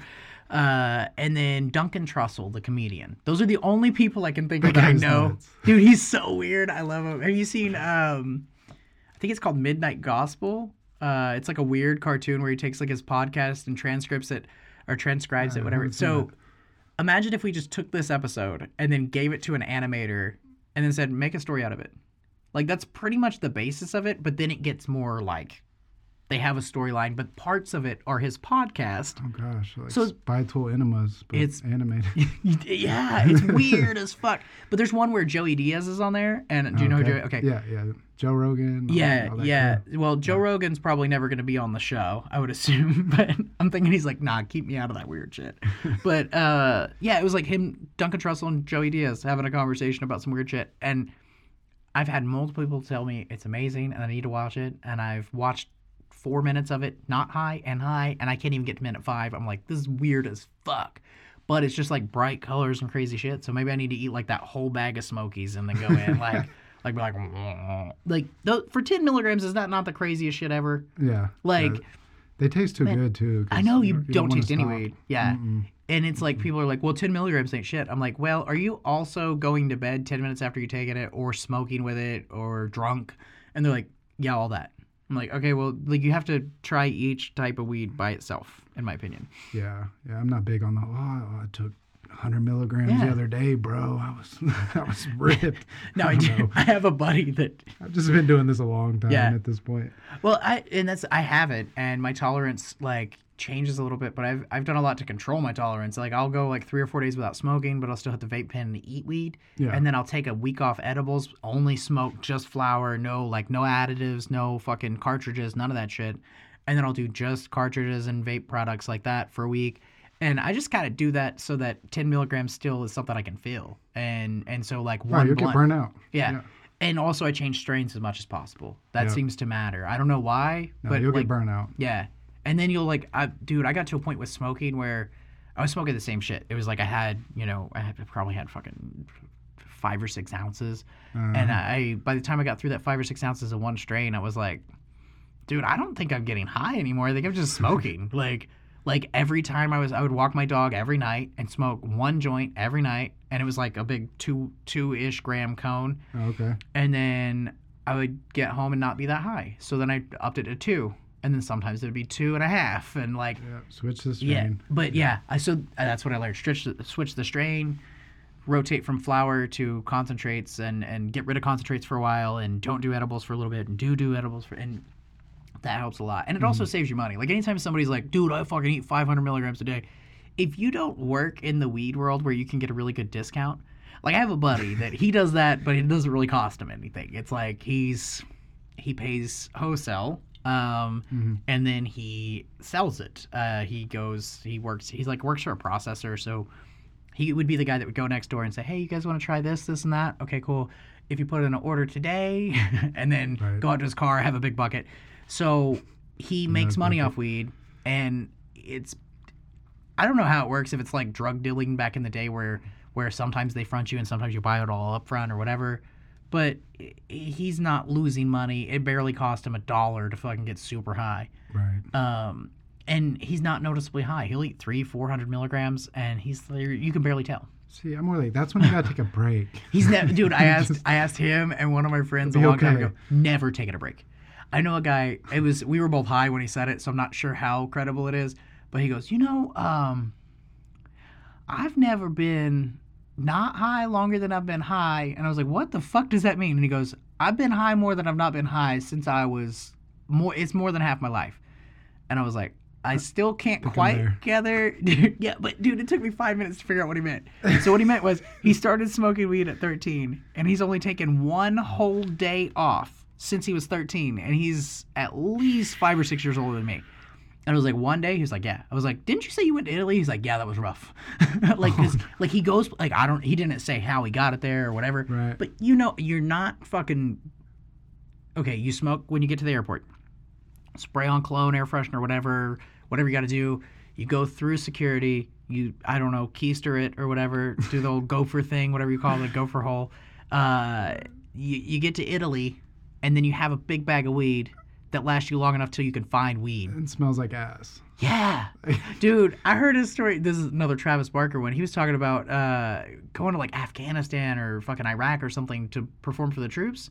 Okay. And he was like, they told us when we got on the plane that it's a big deal to have weed over there. And that they would it was a death penalty or something. I mean, it was ridiculous. And he was like, and then they told us again when we landed. And I was cool when we got on the plane, but when we landed, it seemed to be problematic because we got out and we were in a field. And there were guys with guns, and they were not guys with U.S. Army suits on, and I didn't know who the fuck they were. And I had weed taped under my balls. But they all, I guess, tape a bunch of weed, right up, they tape it to their nutsack. So when you're feeling, if you're doing a search, right. I'm sure there's more to the technique than just a Ziploc bag and some duct tape. But I was like, have you ever been searched by TSA? Searched? No. I haven't been called back into the I haven't been called back into the room. They pull you out of line, or no? They've not that far. Pulled me aside and patted me down the first it's time. Because I'm white. No, probably. No, it really is. I have a cousin that he's not white. I don't know. He just looks. Okay, he's brown, but I don't know what ethnicity. Okay, his mom's white, and his dad is white with a slight brown tint, but something about their mixture made two kids look slightly Arabic-esque. And so, you know that meme with the guy in the turban that goes about to get randomly selected? He's that guy. I think he got searched 6 times in a row or something crazy in 1 year. He was flying like a motherfucker. I don't know if Bailey's told you, I've had to mellow out the last year or so, but the only person I know that travels more than me is my cousin. And that motherfucker, he goes hard. He's Costa Rica twice a year. This cruise, fucking different countries, going to art galleries. All the stamps on his passport. He's wild. But yeah, he was every time he flew international, he got searched. He got pulled aside. Ever since 9/11, it's just, this dude can't fly. That sucks. It does. And they always say racial profiling's not a real thing, and they try to. Man, I don't know what it is. It might be subconscious to some people. They might not even, the TSA guy that pulls you aside for being brown might not know that's why he did it. Yeah, I think that's going back to biology at that point. It's weird, though. It's also the news, okay, I've had a few people on the podcast that don't remember 9/11 because I didn't realize how they're 22. But post 9/11, being from India was bad. Being from anywhere, everybody, it wasn't they actually hated them, but people just thought, people were so fucking ignorant, and the news just covered these Arabic people. And then the word Arabic got thrown around as if Arabic meant all people from the Middle East or Asia. Yep. And it's like anybody that's from Asia or the Middle East or Africa that doesn't look like a traditional Asian culture like Chinese or Korean or whatever, anybody with a middle skin tone that's not Mexican, people were profiling like really bad. Like cops when they pulled them over. I mean, it was like the worst fucking thing I've seen in my life. Like as far as churches burnt, the dude, Muslim mosque and churches, shit, yeah, mosque. And some that weren't even fucking like some that were like they were like Buddhist things that people were attacking and shit because they were just it's just a bunch of dumb motherfuckers that saw a thing on the news and just thought that's who hit the Twin Towers and it's like y'all torched Gandhi. Yeah, it's like dude, you're over here like fuck Gandhi. You need to smoke something. I know. So okay. Universal basic income. Let's become president. Okay, I'm president. You're vice president. I need some advice. I'm not Joe Biden. Let's weed. No. He was the vice president. He's not right now. Yeah. Dude, did you see the thing with him and Charlemagne the God? Yeah, I heard. I heard. So I just heard about it, and then this morning I went to the coffee shop, and it was like a 20-minute line, and I was like, that video's 17 minutes. Boing. Yeah. And it worked out perfect. I watched most of it in the line, and then like at a stoplight or two on the way back, and I was listening the whole time. I'm not big into politics or anything. I don't know. Well, you're still the vice president for this scenario we're about to be in. Okay, as long as I'm in charge. Yeah, you were elected. Yeah, but so I mean I don't know that much about Joe Biden or I don't follow all that, but I don't either. He seemed like I don't know, like your favorite uncle that like gets drunk at the barbecue, just kind of like screaming. He was just pushy as fuck. He was like. Yeah, like I think he asked him one question. He just spun off with how he deserves the black vote, and he got more black votes than Obama. Which, like, he did get a lot of black votes. He's not really entitled to this vote. I don't know. He sounded... Okay, now, if you watch the whole thing, it's definitely different than the little clip where he goes, if you don't know if it's me or Trump, then you ain't black. But first off, he speaks... I don't know what would be the... black scent. He has a black scent for this interview. He uses his black scent. And I think we all tend to do that in an attempt to be cool because we know most of the time white people are not as cool as black people. Like that sounds racist to say, but it's against my own have people. The swag. It's fine. We just don't. But that doesn't mean we can't do your accounting. But yeah, we got to make it legit. Yeah, but for real, like he had that, and I can't fault him for that because it's just kind of a thing. But the way he was talking to him. And I'm saying I watched the whole thing. Like, it sounded like your drunk uncle at a barbecue telling you how the world works. That's weird. And he's like, well, listen up, motherfucker. And this is what I did. And then Charlemagne would come back with, well, in 2008, you... And then he'd be like, oh, no, this is where you were misunderstanding it. And it's not... He doesn't give him a chance to be right. Exactly. And you're talking about a guy that's like... I mean, I don't know much about Charlemagne either, but he's not... usually an over-the-top political type person from what I can tell. He's kind of just like he has people get drunk on his show and talk about how they write songs and whatever. And I've only seen one episode of his show. It was the one with Ed Sheeran. One of my clients pushed it on me until I watched it and I was like, thank you. That was actually really good. I just watched. I don't watch much. I listen to a lot. But anyway, let's do this scenario. I'm the president because this is my podcast, motherfucker. And you're the vice president. And we're going to do Universal Basic Weedcome. First off, we need a better title. Let's start Weedcome? We're going to give them weed income. We're going to give them weed. We're going to weed the people. The sticky stuff on my weed? Yeah, that's actually... Remember when I had you test out some of what I had? Was it sticky? Yeah, it's definitely sticky. Do you want to know how I did that? I ejaculated in the plant and then I flushed it. The secret sauce. That's the secret. Can I write that one down for my Don't do that. I'm pretty sure it wouldn't hurt it, but please don't. That would organic. Fuck up. It's orgasmic. Orgasmic. I mean, they put bad shit. So yeah, Bakwano. It's great. Yeah, so let's start with the name. I think Weed the People would be like our slogan. Weed the People. For our universal basic income of weed. But we need a more political and wonderful sounding way to say we're going to make everybody get high, whether or not you're into this idea. It's a little communistic sounding, but trust us, and there will be mushrooms if you want them. How do we do this? Still stuck on the weed cum. So universal basic weed cum. Basic weed cum. You get 420 grams a month. Can you? Everyone. That's perfect. Man, woman, child. 420 grams is a lot of weed, actually. Yeah. That'll get you for a month, I think. And what's there, like 28 grams in an ounce? Yeah, that should get you for a month. I think 420 out. You'll be just stimulating fine. the economy. Yeah, dude. I think that's enough weed that it would actually fuck the economy up. People would be like, all right, Doritos. I would be investing in Doritos like a motherfucker. I'd be like, Taco Bell and Dorito stocks. What's that, Frito-Lay and Taco Bell? All right, I'm buying those stocks. Yeah, it's like they said, put 20 G's John in that. Elway. I think he was still playing. No, maybe he wasn't playing then. But yeah, when they legalized it in Colorado, I guess he invested in a bunch of Papa John's and Yeah, I heard about that. He didn't invest directly in weed, and that's when weed was becoming legal here. That's kind of what my dad told me. My dad was a stockbroker for a long time, and I say that every episode. We're talking about different things. Money comes up a lot. I am really into finances for a person that's like, I was just working at a tattoo shop and put it in the bank, but like, I'm into it a little bit. Not the stocks so much. The stock market kind of scares me, but he was just saying, if you ever want to invest in something, don't necessarily look at the direct product. Don't go. Yep. You could go hydroponic stores. That's fine. And you could go food places. Like if you like being a stoner, I know what I go for. It's like Taco Bell, donuts, Doritos. So invest in those companies that are affected by this change. Don't invest in the change. Yep. And I was like, damn, that's good advice. Like, and looking back at it, a little bit outside the box. Yeah. Yep. And think as like weed adjacent as you can, without being too obvious, because then there will be more people that are already invested in that, and by the time you think of it, the stock price will be a little bit on its way up anyway. Exactly. Yeah, that's what they say in finance too.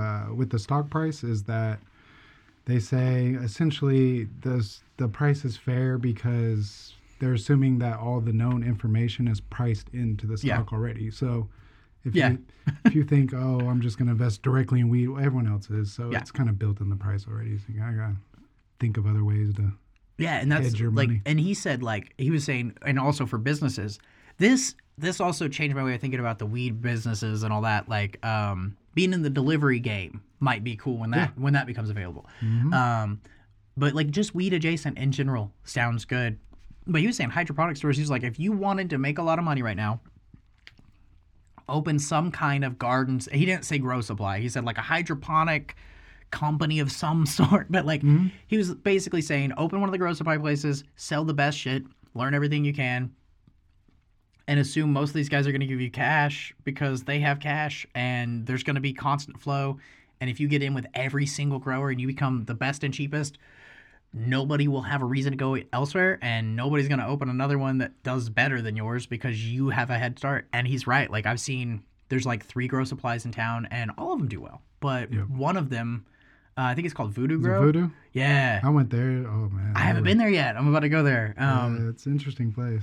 Is it nice? I mean, they have a lot. Yeah. Anything you need. And prices aren't bad either. That was the other thing. They're thing. not like completely gouging you like kind of expected, but. Well, and that was the biggest thing. Like my dad didn't go into detail, but I was thinking the fair price thing is really important because if you're dealing with a grower that could order it online and have a fucking semi truck come out of just all the shit he needs. I mean, I had like when we opened this place, I had a semi truck delivered my stainless steel, like all my countertops, and they didn't FedEx it. It was too much, but I spent like $4,000 or $5,000 on what would have been at Sam's $8,000. Yep. Amazon will crush you. Yeah, for real. And that's kind of, I was like, okay, so if I open a place, I would want to not be like the place next door here that just kind of feeds the guy that didn't get his Amazon shipment yet or forgot to order the pH meter or whatever it is. That's mainly what they're feeding. I would want to be the guy that goes, well, Amazon costs the same and it's going to take 3 days to deliver and I'm here now. And I got paid for these 3 pounds in cash, and I need a fuckload of dirt, and I don't want to put this shit in the bank and try to figure that out. How's that go, by the way? Like the federally illegal tax. Have you talked to anybody about taxes on weed income and how they're doing that? It seems weird. Yeah, I'm not sure. That's how my brain works. No. Well, technically, even before just medical marijuana or anything like that, you could technically report your drug dealing, I don't know, anything you're doing illegal, not just drugs, but you can actually report that income and pay taxes like they encourage you to. That doesn't mean they're going to come after you. Right. I don't know. They might back off. Cause and that was, I don't know. That was another my dad thing. He always threw out, I think it was Capone, somebody like that they got on tax evasion. That's how they got him. Not the murders, none of that. Well, I used to tattoo illegally, and it wasn't like felony crime. It was just like, dude, I don't want to fucking get caught and not be able to get a license or whatever it is. Yep. And his big thing was like, just pay taxes. Just like, if you're paying taxes, like, first off, you could prove you were a tattoo artist. In a lot of states, they'll accept your tax record. They don't need a license. Mm-hmm. Second, if you're paying taxes on it and you need to apply for a job, and they're like, well, how long have you been tattooing? Well, I've been paying taxes on it for X amount of years. And if you're paying taxes on it, the IRS has no reason to have a problem with you because you gave them money. Exactly. And you don't want them to not like you. Yep. And I mean, that's, it sounds a little bit like the $100 handshake thing when you're like trying to get a better seat or whatever, a better room. You got to play the game. The game with the IRS the game is will fucking play real. you. They will play the fuck out of you. I've heard some stories. Yeah. And then, like, who was it? Was it Wesley Snipes that went to prison for a couple of years for tax evasion because he was like part of a... Oh, no. Was it a liberty? Did you hear about it? Those YouTube videos? Oh, I haven't. I'm just saying it wasn't just on YouTube, but I don't know what of course it caught like fire there because with some of the other conspiracy stuff. But they were saying it's actually in the Constitution, which is kind of the whole, what is it, freedom of religion, no taxation without representation. So they kind of took that part as the gospel of no taxation. So they said it's unconstitutional. Well, you have representation. If you look into the bills that have passed since then, yeah, so the judge kind of laughed and Wesley Snipes got sent to prison. So I think they kind of made an example out of him because it's kind of catching on then. A lot of people were, I don't know, trying to get their lawyers in and use that leverage. I'm saying it's unconstitutional. And the thing about that, I don't know for Wesley Snipes and his world, but like a lot of the people I know that have small businesses, they're not really getting that fucked over because there's always something you can write off that has some weird, like, okay, let's say it's like mid-December and you're looking at your taxes and you're going, oh shit. There's always something you can adjust. You just have to be proactive and look at your taxes before New Year's or before your. Yeah, that's the problem. Get your fucking calendar year receipts in. Like before December 20-something, around Christmas, you want to figure out. I mean, you could, let's say it was me. Let's say I'm looking at my taxes and I always look, I get a general idea, usually November. And then I get everything together, usually take off from Christmas to the end of the year because like Christmas and New Year's are taken off anyway. So in that time, I gather everything and look and see how fucked I am. And and I officially go, okay, it's not that bad or but it's probably tough. Like I it's not that hard. Your business well it's not that hard. Yeah, not just the documents, but like there's not a lot. In and out. It's pretty straightforward. They give me money, I buy shit to make it. You're probably kind of more in a low overhead type business. Yeah, like very you low guys overhead. get really paid on your time and your individual skills. As that artists, can probably yes. be tough to find the write-offs or yeah. Like you said, you might look at the end or see if you have some major purchases. Some people that's when they'll buy cars or upgrade, but not that major for me. Yeah, more like a camera.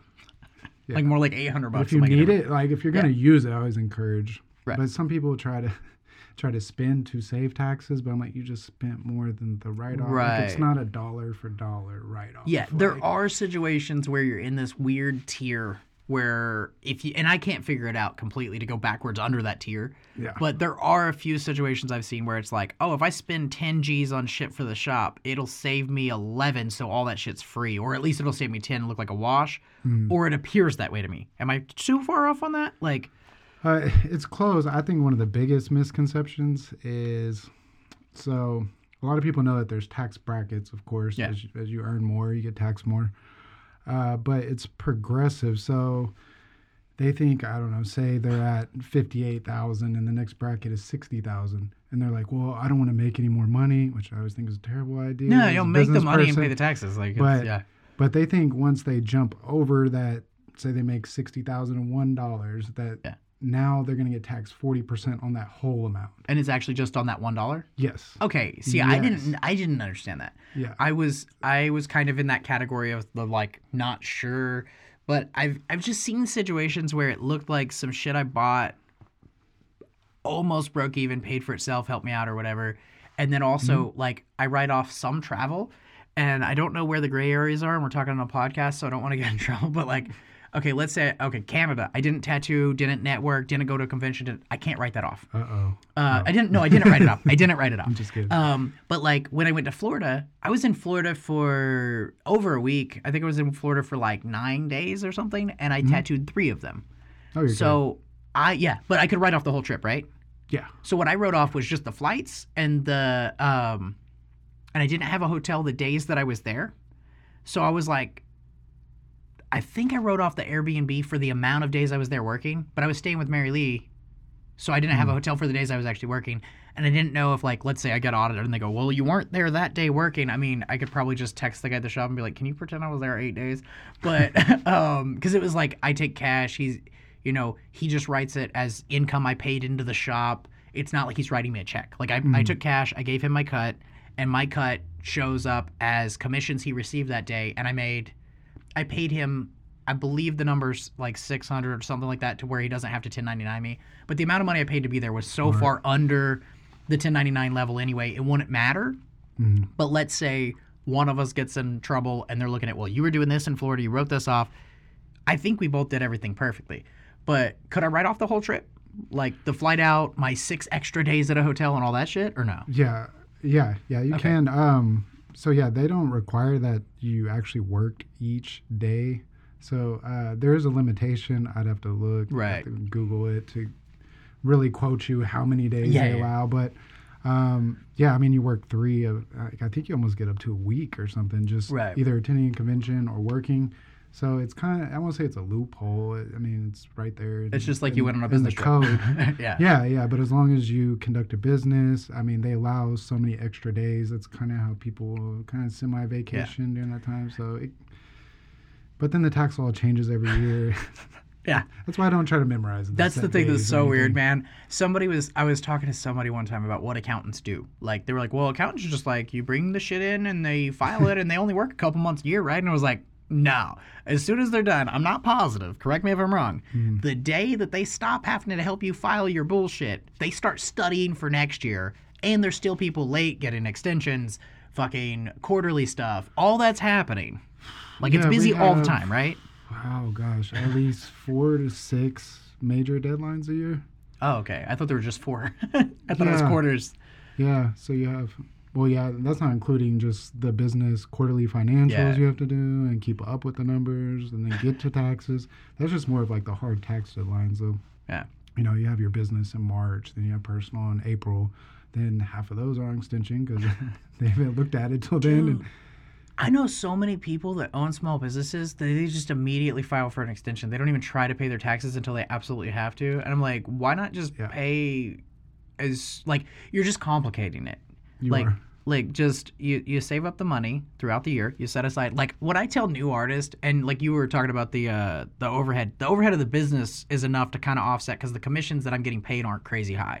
So like me as a person, me individually, not as the business, I don't have enough write-offs. And if I worked for somebody else, my commissions would be my write-offs. That would be my only big one. So there's kind of a weird area that it's fixed, but I just tell everybody when I hire them, like, dude, I would put aside 20-25% at least if you can, and then save every fucking receipt, and then we'll figure it out. And like most people don't really listen. I mean, I don't think I have fucking half of what I made in the last year because COVID. Like this, I hope I'm not fucked on taxes this year because usually I have a pretty good chunk to pay in or that I'm planning to pay in, or like hope I don't have to. There's some money set aside. Dude, this fucking 5 weeks doesn't sound like a lot. That's a good chunk of time to not make money and have 3 sets of bills. Still got to pay the bills. Those aren't going anywhere. And has it?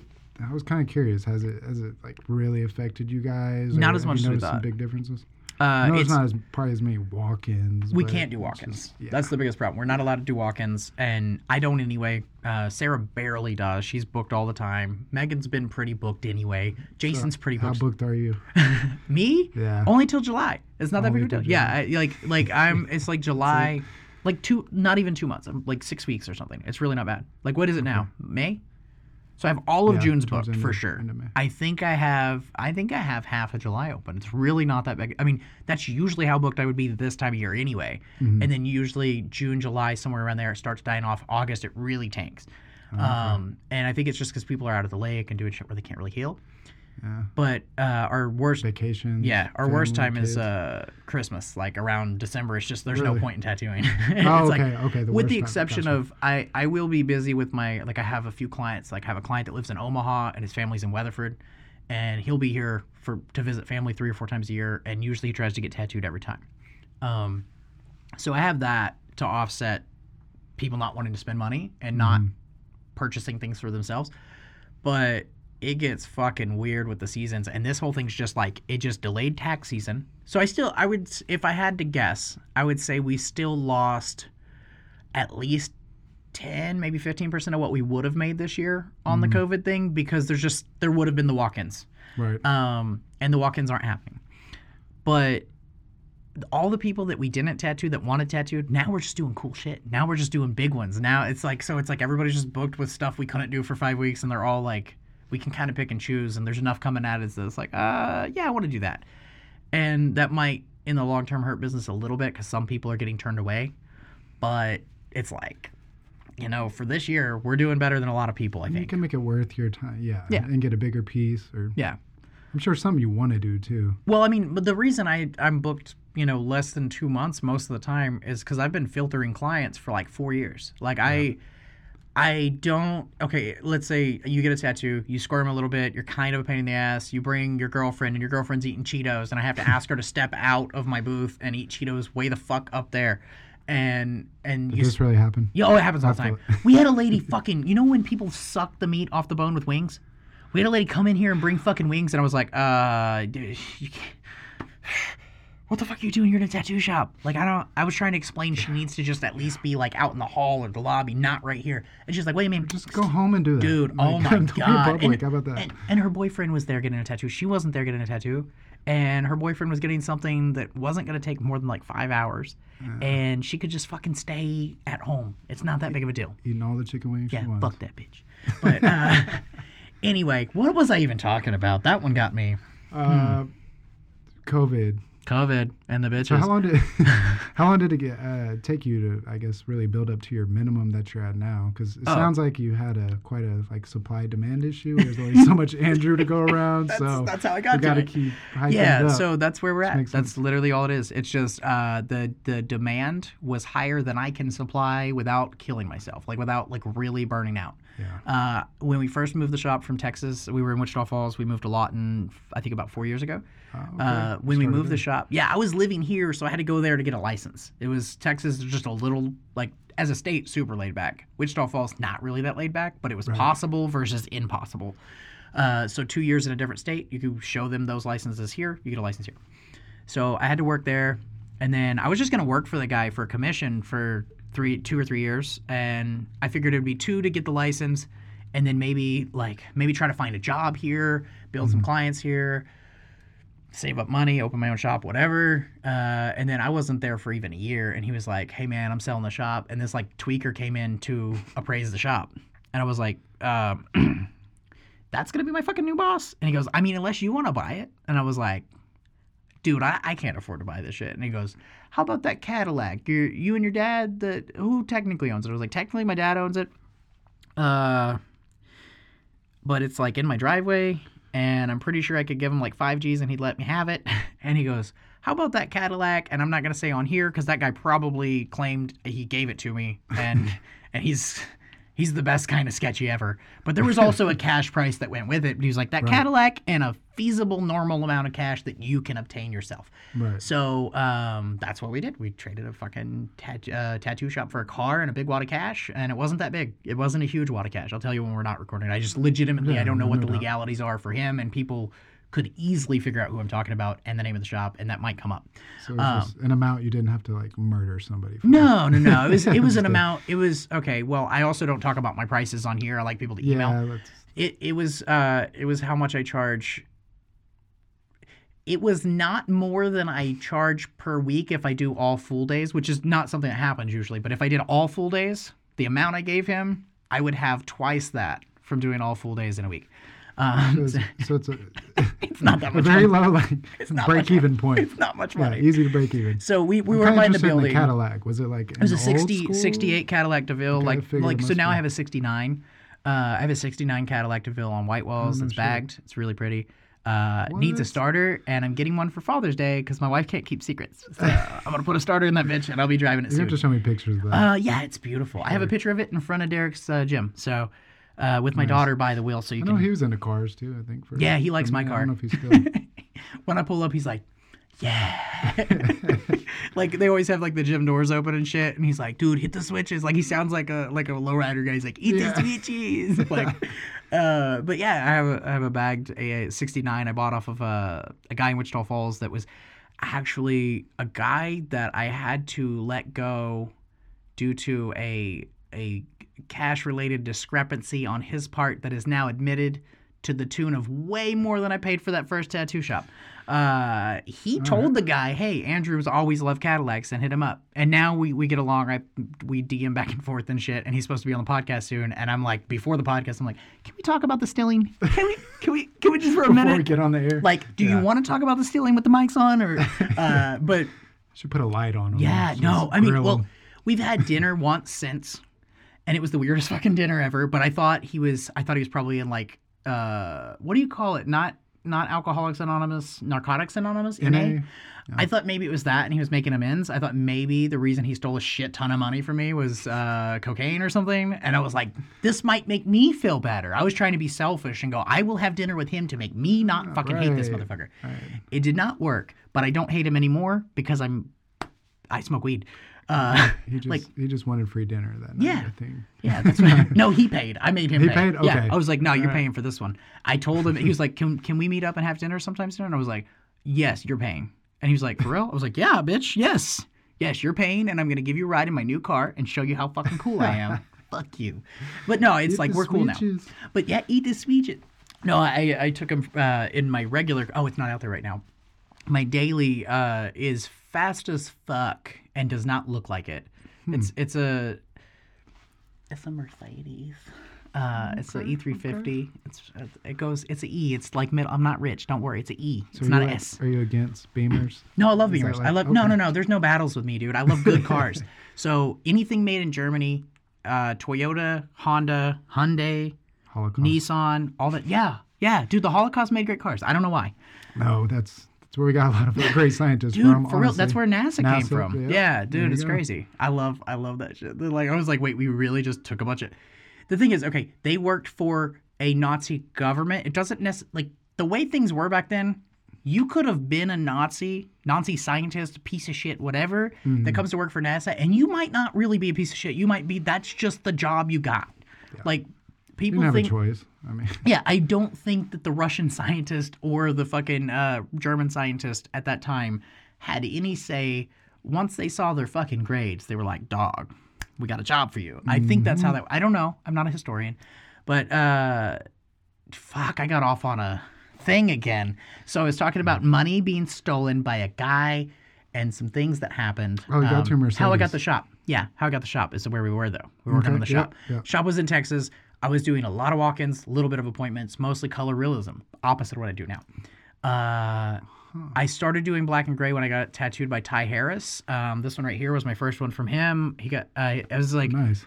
My daughter, I think it was about 2013 or 14, because my daughter was born in 2011, and she was not too old. And this picture was like new when I got it. I'm not great with timelines. But I got a tattoo by him, and watching him do that made me go from, dude, I just want to tattoo color and make it look all colorful, to like, I was like, holy fuck, that's magic. Like, it really felt like magic. Yeah. So I got addicted to black and gray, went down like I do, went deep into a fucking rabbit hole. Changed the needles, changed the machines, changed the ink, changed the way I get the ink in the skin, changed fucking everything. Over and over and over until I found a groove where I thought, at that point, this is how I tattoo. Now I can improve it. Then I did that for a couple of years. And in that process, I hooked up so many people like, hey, dude, I want to do a leopard. I'll do it for $80. Like, I was just giving shit away. And so... Kind of experimenting. Yeah, just like I do with weed. I'm making bonsai trees right now. Have to do. Yeah, I have a bonsai tree in a 20-ounce cup, and I just put it into flower. I'm like, fuck it, let's see what happens. Yep. So it's like, it's the same age as the ones that are like big enough to go into flower. They're, up here, they're 2 foot tall maybe. And I like to put them into flower as short as I can actually, and top them a lot and bend them up. I try to stay away from topping and bend them a lot and bend them down to where they're short, but I have to top them or they'll just shoot up. So I don't top as much as I used to, but everything gets topped once now, maybe twice. Yeah, I'm good with like one topping. Yeah. I feel like one time I did like 6, 7, 8, 20. I don't know. I fucking was like, Edward Scissorhands that bitch. It worked out. It was a bushy motherfucker. It'll still grow. It's still good. Veg, yeah, they recover. You just have to let it recover between each one. I wouldn't recommend topping multiple in a day. I don't know if that would be a big deal, but I took some chunks. Let's say you top it. It's gonna stun it a little bit. Yeah, but you top it. You get top 2 leads. You top those. It to stun. Yeah, exactly. You want to keep it short so you can keep it that's inside. But damn, I'm bad at keeping on. I need to smoke more weed. That's the problem. So transitioning. Black and white. Yeah, I tattooed my balls off, and so tattooing to make a living and to learn meant I got used to 15, 16-hour days. Like it was like that was my idea of a normal good day was 12 hours. I'd do like noon to midnight. You want to be a business owner? Yeah. Dude, that's a good move. Yeah, prepare to work. And then eventually you can work a lot less. Like from here, really right now it appears I don't do anything at Avenue. It really like even the people that work here probably think I'm just here like every couple weeks for 10 seconds. No, that's crazy. We work with a lot of course, accounting and business owners. I have immense respect for business owners. Yeah, but the thing is, like, you don't have to physically be here to be working on it. And I do come in at night a lot and do shit. But, like, with the COVID thing, I haven't been here on Saturdays, and I feel real weird. I miss working with the girls, and I'm not sure when I'm coming back because I don't know. Like, we're trying to divide things up as much as I can. Mm-hmm.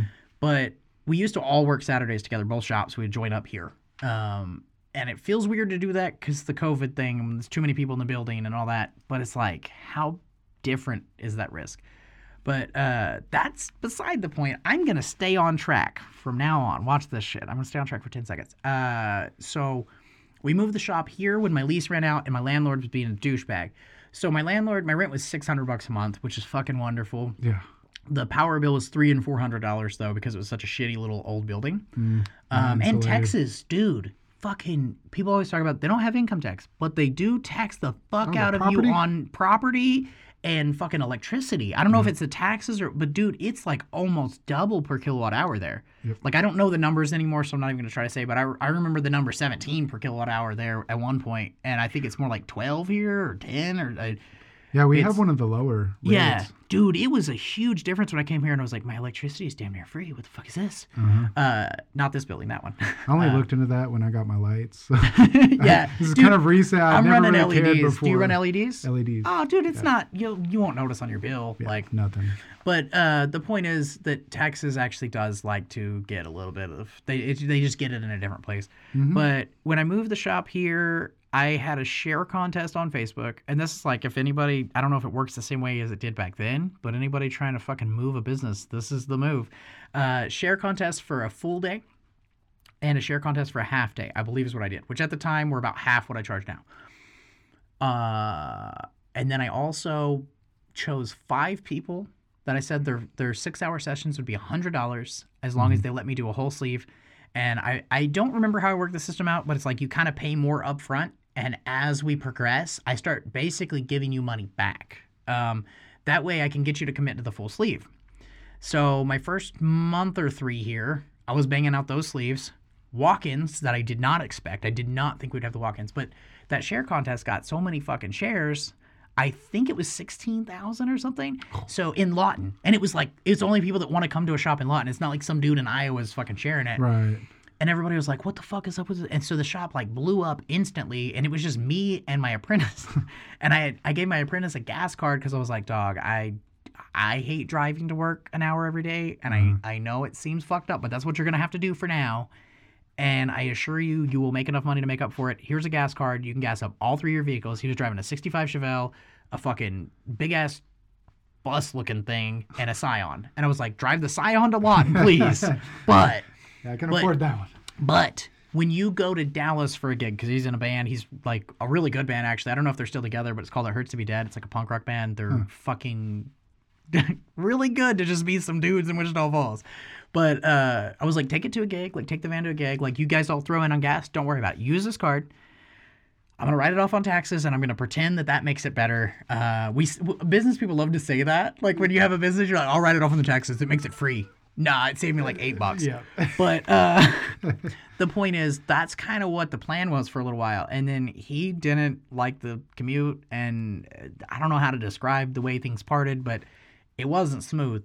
It wasn't drastic. It wasn't like, fuck you, you're fired, or I quit, I'm going to kill you. It was kind of like, this isn't working. Yeah. But so that gas card wasn't a big deal. Yeah, very, very mutual. So that worked out for a little while. About the same time, this dude Tony came in, and he was like, he just brought a portfolio. I had an ad on Craigslist, and I forgot I put the ad on Craigslist looking for an artist. And he was like, I'm licensed in Oklahoma. I've been tattooing for a while. I have a lot of clientele, and I can start whenever. And I was like, seems like a dream come true. How about we do this? You come in on Saturday, and if I like how everything went, I'm going to have, and I had the guy that ended up taking some money. I had him kind of monitoring for safety reasons because I'd never met this guy, and he understood the setup. He understood the ins and outs of all the safety shit. Okay. So I'm busy tattooing in the front. I had this dude in the back also tattooing, and he made an appointment for Tuesday.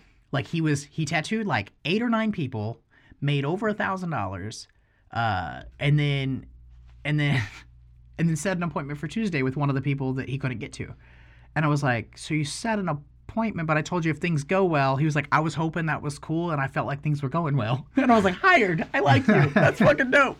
And it worked great for a while. And then he had some sobriety-related issues, and that went. But Tony and I hustled together for like 6-8 months straight, like hard. I mean, like serious. And sometimes post blew up too. Huh? What? Your post blew up. Yeah. Sure. So the Facebook thing fed the business for a while. We carried like just catching up off that shit.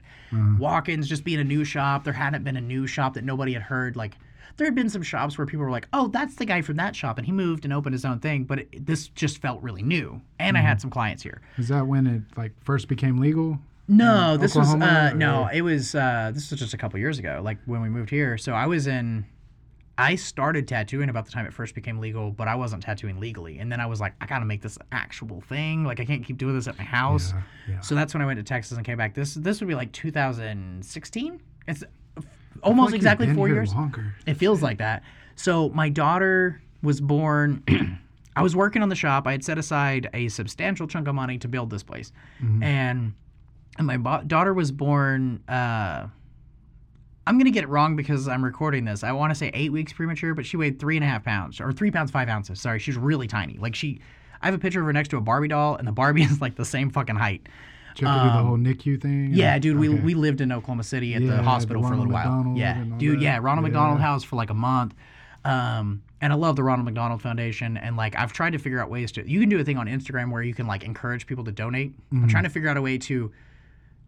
I've been working this out for a while, and maybe you can help me because you do accounting, but a way that I could donate 50% of my deposits in a way that I don't have to do all kinds of technical shit to not pay taxes on that 50%. Like maybe what I came up with for a while was instead of pay me the deposit, just pay the deposit to the Ronald McDonald House and then send me a screenshot that you gave that donation.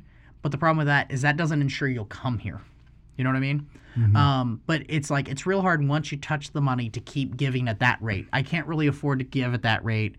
And I mean, I could technically, I guess, but not keep up with how I am doing shit. It would be pretty costly. Family. But if I don't see it and I somehow slowly increase my prices and that comes out of the front end before I really see it, I feel like I could at least work it out in my head to where it doesn't feel like I'm fucking giving away all my money.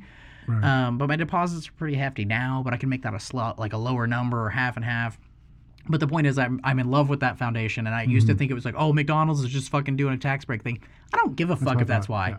I don't care if that's what they're doing. They're doing great things. Like, it doesn't matter if they're profiting off of it somehow to me. Like, if they're taking, let's say they take $1 million in donations and they spend $900,000, I still think that's fine. Like, I would say, ethics aside, I don't give a fuck how you got it. That place is dope. They're super great. I mean, when stressful times too. Yeah, and when you're in that situation, it's like, okay, so I got to get a hotel. I guess I'm gonna use a credit card because I But the point is, I was there while I was building the shop, so I was working in Wichita Falls. Ooh. It was fucked up, and then I would book an appointment in Wichita Falls, and I would drive from Oklahoma City to Wichita Falls. For those of you that don't live around here, that's probably 2.5 hours. 2.5? So it's an hour and a half to Oklahoma City and an hour to Wichita Falls. I'm going to say 2.5. Yeah. I don't know. 2.5 hour drive just to tattoo one person once a week, twice a week, stuff like that. While we were like, things are in the clear, she's definitely gonna make it. But this chunk of cash I set aside for this is gone. So it got weird. I would drive to Wichita Falls, people would no-show. I would have a deposit and people would no-show. At the time I was taking like $30 or $50 or something. That wasn't enough for people to show up, apparently. Right, not enough incentive. And I'm like, dog, I drove 2.5 hours. The lady that I was supposed to tattoo the day that my daughter was born, I tattooed her for free later. And she, I hate being the guy that's like, and she didn't tip me. Dude, I texted her when she was on her way to the appointment. She was driving 3 hours to see me because I had gotten good enough that people would do that at that point, I guess. And that was one of the first. That was one where I was like, oh, this feels cool. She was headed that way, and I texted her and I was like, I'm really sorry, but my daughter's being cut out of my wife right now, and I'm driving 140 on the way to Lawton. I will tattoo you for free. I will message you as soon as I know what's going on. Like, that's pretty much the message I sent her. Shop, I left in complete disarray, like shit on the fucking table. I don't even know if I locked the door. I had somebody text somebody and make sure the door was locked, and it was fucking nuts. But I made it here in time to see her having breathing troubles, and I thought she was going to die. And she was, like, on a table, and I wasn't allowed to go in and see her. And my wife was over there, and my dad was just like, Brandy's there, the baby's there, everybody's alive. And that was it. And I drove like shit. I was driving 140 is exactly how fast an accent will go, by the way. Car shakes like a motherfucker at 100. I was shaking this bitch past 4 cops on the way. None of them did anything. The world was on my side on everything except the baby's birth that day. But so that's when I'm in the middle of this. I do that. And then I'm trying to figure out how am I going to pay my bills while I make this new shop. Well, I just signed up for a second lease. I got 2 sets of rent and all this. So I called USAA, got a $10,000 signature loan, and then I got a interest-free credit card. And I lived off those 2 things until I got everything together at the shop. Dude, I fucking bounced back in like 3 weeks thanks to Lawton just being excited as fuck. I thought it was going to be a year or 2 before I could... You took that risk. Dude, Lawton, Lawton was excited about me and about the shop. And, just like the difference of like everybody else here had kind of been here and they were established. So if you didn't have somebody you liked, you were going out of town. And not to say the shops here weren't good. There's some good shops in town. There's some good artists in town. There's good business people in town. There's very nice people doing good tattoos. Like, there's, usually like a good tattoo artist will be a dick to everybody when they come in and shit like that for some reason. That wasn't really the case all the way across the board here. There were places to go for all tiers. Like, it wasn't... Yeah, I've heard of some people, but... Yeah, but no, I'm saying, like, there was... If you wanted a good color tattoo, there was a guy to go to. If you wanted somebody to be really nice to you and do a decent, clean, traditional tattoo, there was a guy. And you could pick... There were enough artists. It was fine. So it's not like I came to a town where there's nothing. It was just like something about Lawton. They get excited about new restaurants and tattoo shops and whatever. It worked. Everything was fine. But I was like trying to put this together. So this goes to, I was practicing my tattooing to an extent that was ridiculous through the like years leading up to that. And then before my daughter was born, I would tattoo in Wichita Falls till 9. We had business hours that I stuck to. I leave at 9. If I stay late, I stay late. On the way home, I stop by here, put in about 6 hours of work, and then I go home. So I did that for like a month. Sleep when you can. Dude, I don't even know if I mean, to be like completely honest, I know it would be impossible for me to function on no sleep, but I was so delirious at that time, I legitimately don't know how much I was sleeping, but I can tell you I was leaving to work at about 10 or 10:30 in the morning. And I was back in town on average at about 10 to midnight. I was trying to leave early, like leave at 9 as much as I could, but 10 to midnight on average. And I was only here until 4 or 5 or 6 in the morning most of the time. And then I was asleep until my alarm went off at 10 so I could 9, I think, so I could get ready for work to go to Wichita Falls again. So there's a window where I was crashing and I was getting really deep sleep. I think it was feasible to say I was probably averaging like 3 or 4 hours a night. It just didn't seem possible. I mean, the point is that was all training. I didn't realize that was all me warming up for when I got a tattoo in Lawton. I was doing noon to midnight was a really easy day for me. Noon to 4 was normal. Noon to 3, noon to 2 when I was here. I live right down the fucking road. I'm, 3-5 minutes from work. And I was like, the way I was looking at it is I go, if I work 18 hours and I don't have to drive 2 of them, I'm making money the whole fucking time, and I'm seeing my kids the same amount, and I still have 2 days off every week. Right. And so I just fucking kicked it into high gear, and I was staying booked about a month and a half to 2 months, with 2 5 to 8 hour tattoos most days. And then if there was room in the middle for a walk-in, I would grab it. And if there was room to do one where I stay late, I would grab that too. And I did that until I realized that's not sustainable. And then I was like, no, I'm going to do one a day. And all my friends were like, dude, there's no way you're going to do one a day and be okay. I was like, you're right. It took me a couple years to get to where I was actually content with one a day. Now I'm down to 4 days a week with one a day. So, I mean, there's usually a day where I do 2. But so I was doing 5 tattoos a week. I went from 10 to 15 down to 5, down to usually still 5, but 1 or 2 of them would be smaller. Like, so right now I'll book 4 major pieces, and then I'll do 1 or 2 small on a friend kind of things. You think you found the sweet spot, kind of? Yeah, I think so. I think this is the groove I can ride out for a long time without having any issues. I hurt my back, and I don't think it would have been such a huge traumatic deal if my body was in the shape that it should be from sleeping and eating properly. Like, I think my physical body became fragile from not sleeping, and my brain was fried. Yeah. Everyone tries to be a hard ass. Go out there and grind, dude. Don't sleep. Who needs sleep? Save us for the week. I know. No, I have this weird... Long term, you're going to crash. And I shifted super hardcore. I used to be that was me. And I think there's a place for that, and there's a time for that in your life. I think you kind of needed it then, honestly. You do. Like, that kind of, builds that armor up. And, and now you're it's trying to survive. I mean, you're fighting. It's business. It's a competition. I mean, the market will tell you whether you're good or not eventually. Yeah. So. And that's the other thing is, like, we were talking about, that's the market will tell you is the reason tattooers brag about how booked they are. But the problem with that is some tattooers will manipulate their books to be booked further. And there's things like called reverse booking, where you go, I want to be booked till October. I'll book October 31st, 30th, 29th, and 28th. And then I'll book the 1st, 2nd, and 3rd of October also. And I'll leave that gap. And then I'll scoot back. And then anybody that, like, if I start getting low on money, I'll scoot up. There's a lady that does seminars on how to be more booked with the same amount of people. I'm like, why not just fucking tattoo them? What difference? Because you would say that. I mean, maybe on their price. It's a stigma. Or? It's a good, not a stigma. What would you call the opposite of a good thing? It's like Gucci. It's not worth more because it's good. It's just rare. Gucci. Yeah, it's there's a fucking word. See, it's been a long day. I've been at 2 birthday parties today. It's like I'm not even high right now. I've just been to 2 birthday parties. So what it makes it more appealing to certain people. It's have you ever looked into Yeezys? How they do that with the shoes? It's Kanye West. Okay, it's weird. So I don't know exactly what the system is, but it's something like we could either make 500 pairs of shoes or 50,000. It doesn't matter. But if we want to make X amount of dollars and we make half the amount, we're making a deal with Adidas anyway. We're not paying more per unit because they're still just Adidas shoes. So what we can do is we can say we're only releasing 800 of this particular model and size in this color. And we release them all at once. You got an hour. Makeup companies kill this shit. Jeffree Star is murdering this shit. Yep. To me, it's stupid. Just because your neighbor can't have it doesn't mean it's better. But I do understand the appeal. It's like, you can't have this and I got this.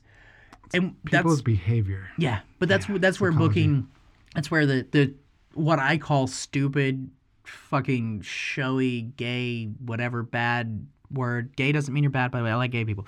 But if somebody's like, you said gay, I was born in 1990. That's what. I'm sorry. Yeah, that just meant like whack. Whack. Fanny pack whack.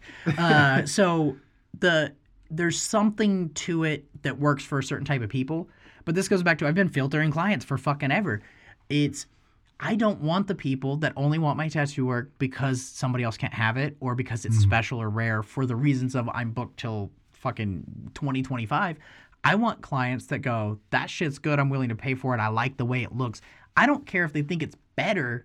Like, it doesn't have to be better by any certain standard. It has to be more what you want than what somebody else can do.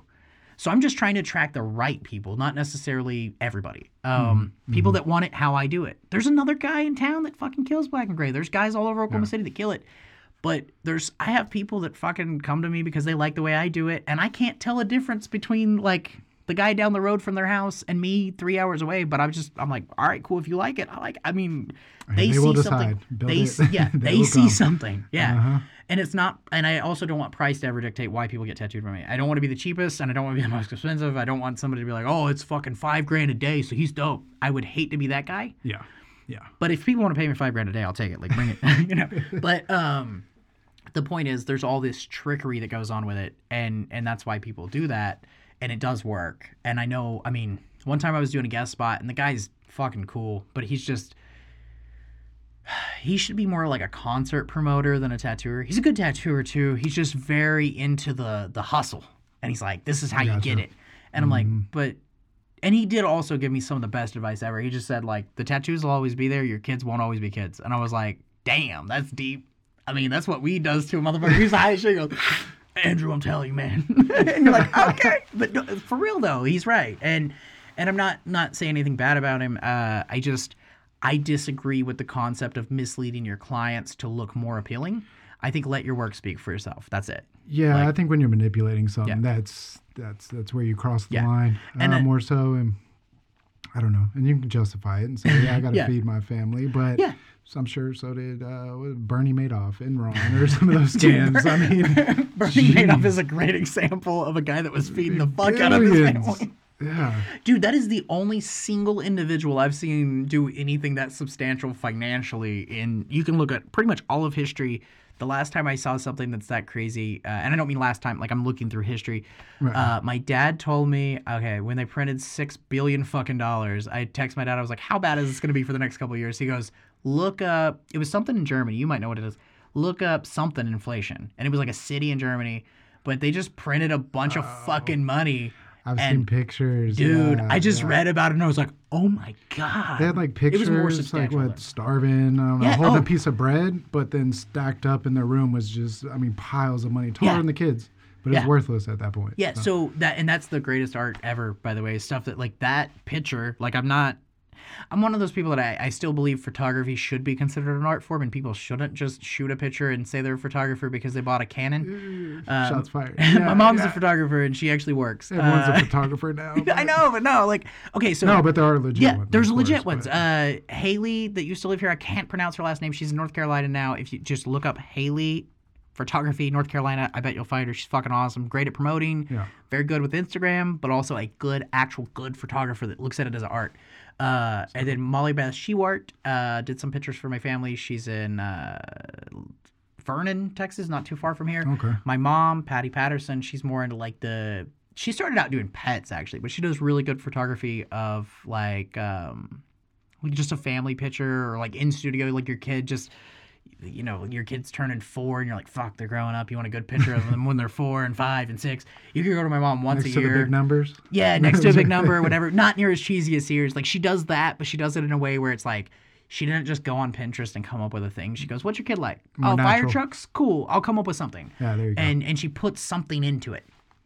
So not saying all photographers are bad. I'm just saying that type of art, when you see a kid with like one crumb of bread that's ribs are sticking out next to a pile of cash that is taller than him, dude, it's fucking, that'll make you feel something. The picture says 1,000 words. Yeah, that'll bring the emotion right out. And now I want to tattoo that on somebody. Now I want to just be like, dude, fucking the economy was fucked. But so my dad was just telling me, look up the worst case scenario. That was the worst. Tattoo. Yeah, it would be cool. I'm gonna look it up. I'm gonna figure out something. We'll figure out something. I'll design something. One of my favorite pieces of artwork I ever saw was digital artwork. It was I screenshotted it. It's deep in my phone. I have over 20,000 photos, so good luck. But it was years ago, and it was a picture of like the like heart from Instagram, and somehow it encompassed I can't describe it visually, but I can just say these are the things it encompassed. Somebody was putting all their worth into their likes on Instagram, and they were simultaneously killing themselves with drugs, intentionally and unintentionally, all in one picture. It's a 1x1 square inch picture, and they put it together digitally. And you could, while you're scrolling, you have to stop and you go, oh fuck, and I still, like, I mentioned that picture. I wish I had a way to credit that person right now. It's like, that's enough internet for today. Yeah, dude. Yeah, but it was like you're scrolling and you go, oh fuck, like that, and there was no interpretation needed. There was no like, you could have shown this to anybody that's had an Instagram account, anybody that's had a friend kill themselves, and either way they would know. Like they would know. If they didn't know what Instagram was, they still might be able to get 80% of the picture. But just like when you described that picture, I was like seeing it there. I was like, fuck, that's dark. But I don't know how we got from inflation to that. I mean, I don't know. That's what I love about doing podcasts. It's like, it's forever. People that listen to this, by the time they get to here, I hope they've figured out that's just how it is. I stayed on track to explain the shop story and my weird come up, I guess. I think that was interesting. Yeah. I mean, that's what I wanted to know, too. Of course. And I don't think a lot of people have heard that on here because it's like, I talk more than my guest. I'm doing that right now, and that's something I'm working on, but I also try not to talk about me too much, which is also something I'm working on. Right. I mean, I think that'd be helpful, too, especially anyone, aspiring to be an artist, maybe shop owner one day, but realize it's going to suck for at least a year, 2 years. I mean, Yeah. But if you can make it through that, that's where you get the reward, or that's where you can charge your minimums now, or increase I like how that. Bailey came home from. She's like, so my boss, let me write some things down for you, and you go, oh, babe, you should go into that industry. It's not as good as it looks all the time, but yeah.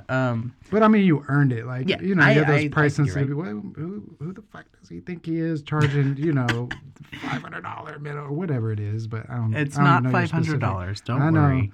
I know, but this is why we don't have video on here. I mean, just fucking, okay, here's what you go to aptattooart.com. Try to schedule an appointment. My prices will come to you. Shout out. Follow him. What's your Instagram? AP Tattoo Art. There you go. Everything's AP Tattoo Art. See? Easy to find. Anybody that found this probably, I would say everybody probably found that through that. I guess what I'm getting at is that's what justifies it. Most people don't understand everything that maybe, even some of these professionals, they don't have to be just tattooing, but I don't know, CPAs, finance people, consultants.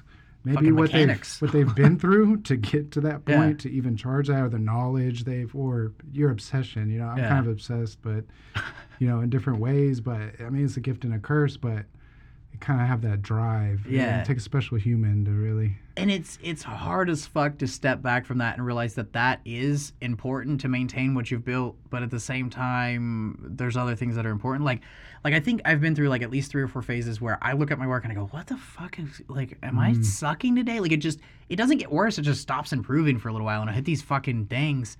And I'm just like, fuck, do I suck? Dude, yeah. And for months, I'll just be like, dude, I fucking suck. And then I'll do one tattoo, and it's like, oh, they were all exactly as good as they were before. It was only 3 months, and this one is 10 times better because I thought about how bad I suck so much that I finally drove that into this one. There you go. Yeah. And there are, and I think that you could probably apply it. You could definitely apply it to growing weed. You could probably apply it to business in general. Like if, let's say you own, like you said, want to open their own shop. Let's say you want to open a dispensary or you want to open a fucking hotel. I mean, anything there. Oh, Elon Musk slept on the floor of the Tesla factory for a very long time. There was a GoFundMe or some shit or some kind of Reddit thread about let's get him a couch. Dead serious. This dude's a billionaire at this time, I believe. He was already a billionaire when he was doing that, I think, right? At least a multimillionaire. He could afford a couch. For sure, with all the investment, all the seed money, I'm sure he was off. I mean, well, the thing is, before he got into all that, he what was it, PayPal that kind of launched him financially? Something like that. He was in something that was revolutionary, but he was just a partner in it. You know what would work? Oh, okay. I think it was PayPal. I'm not sure. We'll Google it later. Yeah, I need a Jamie. Dude, check this out. Jamie. We'll give Bailey $1 a search and be like, I'm losing a shit ton of money on this podcast. You don't know what podcasts pay, but it's not $1 a search at the rate I would need searches. Right now, it's not. It might be up to $1 an episode. The more bait you get, search it. Dude, it would be so bad. I'd be like, short-term memory. Pull up a picture of a dude eating bread next to a stack of money, and they'll be like, this is Gucci Mane. No, that's lobster. Sorry, I was high when I said that. Can you pull up the picture of what the dude was saying? What's your name, Daniel? His name's Daniel. Fuck. That's how it would go. I'd be like, I can get high as fuck. I don't even need to focus. But I think I'm better high. I think everything's better high. And I used to think that was me being high going, I'm better because I'm high. And I figured out if you record yourself while you're high, or you ask people about things you did while you're high, or you create art while you're high, Yeah. You can look at it and there's some factual evidence that you did better that day because you were high. So, yeah, I think there's like really though. I think there's like a tolerance thing Yeah. too. Like when you function more when you're high, or like I can study. Right. And some people, I don't know how you do that, but I can lock in and just go and really get into it sometimes. Or sometimes kind of, you get burnt out, go smoke a little bit. Yeah. It relaxes you, and then you get back to it. Yeah, there's like, you could do sativa so you study more efficiently, or indica so you are willing to study. It's like, Yeah. I saw a meme that was funny as fuck. It was like, sativa to do the things I can, and indica to accept the things I cannot, or something. It was kind of like to accept the fucking NA thing. Serenity prayer. Serenity prayer. There you Yeah, go. AA and NA. They love that shit. I've tattooed a lot of them, and I'm like, so this guy was struggling with addiction. Like, I've never tattooed somebody on. Like, there was always a cool story with it. But I don't do lettering much anymore. Some anymore. knowledge sometimes. Dude, yeah. So watch out. I've heard a lot of comedians Start learn judging in those people, meetings. Like I think, okay, I've heard of a comedian that got started that way. I think comedians now get fucked up on drugs and try to become addicted so that they can legitimately go participate in that tap to into learn. that. They're like, Yeah. I'm going to get these stories. Because, like, you're going to hear some wild shit. I had a guy that worked for me that he had been to prison for like 6 or 7 years. I met him, and people listen to the whole thing. If you're still listening, let me finish before you judge me, please. I met him when I was covering up his swastika because he had a lot of them. He went to prison around 8 years. He came into the shop and he was like, do you do cover-ups? And I was like, fuck yeah, I do cover-ups. What's up, man? And he goes, I got something on my rib I want covered. And I was tattooing somebody else at the time. This is how I did consultations back then. I'm tattooing one person, looking up, going, yeah. So I tattooed him. Pretty soon after that, did a cover-up of the swastika. But he was real weird about, like, showing. He was like, well, can I just, like... And I thought he was just one of those shy people that didn't want somebody to see his nipple or whatever. But, he was covered in swastikas. I covered, probably 6 or 7 big ones. Sound like he regretted it. Yeah, definitely. And that was the thing. Like, everybody that I had talked to at the time, I was like, dude, have you ever fucking done, like, multiple racist-ass bullshit things that you gotta cover? Because usually it's, like, 1 or 2. He had, like, they have, like, an Aryan Brotherhood, like, circle patch thing. And you do some time? Yeah, it was like 7, I think. Yeah. So when I talked to him about it the first time, I was like, we were alone at the shop. There's nobody else in there when I was tattooing him. And I was like, so... are you just covering this stuff up? And I tried to say it almost, it sounds fucked up. I tried to say it almost as if I agreed that it's okay to have swastikas because I wanted his honest opinion.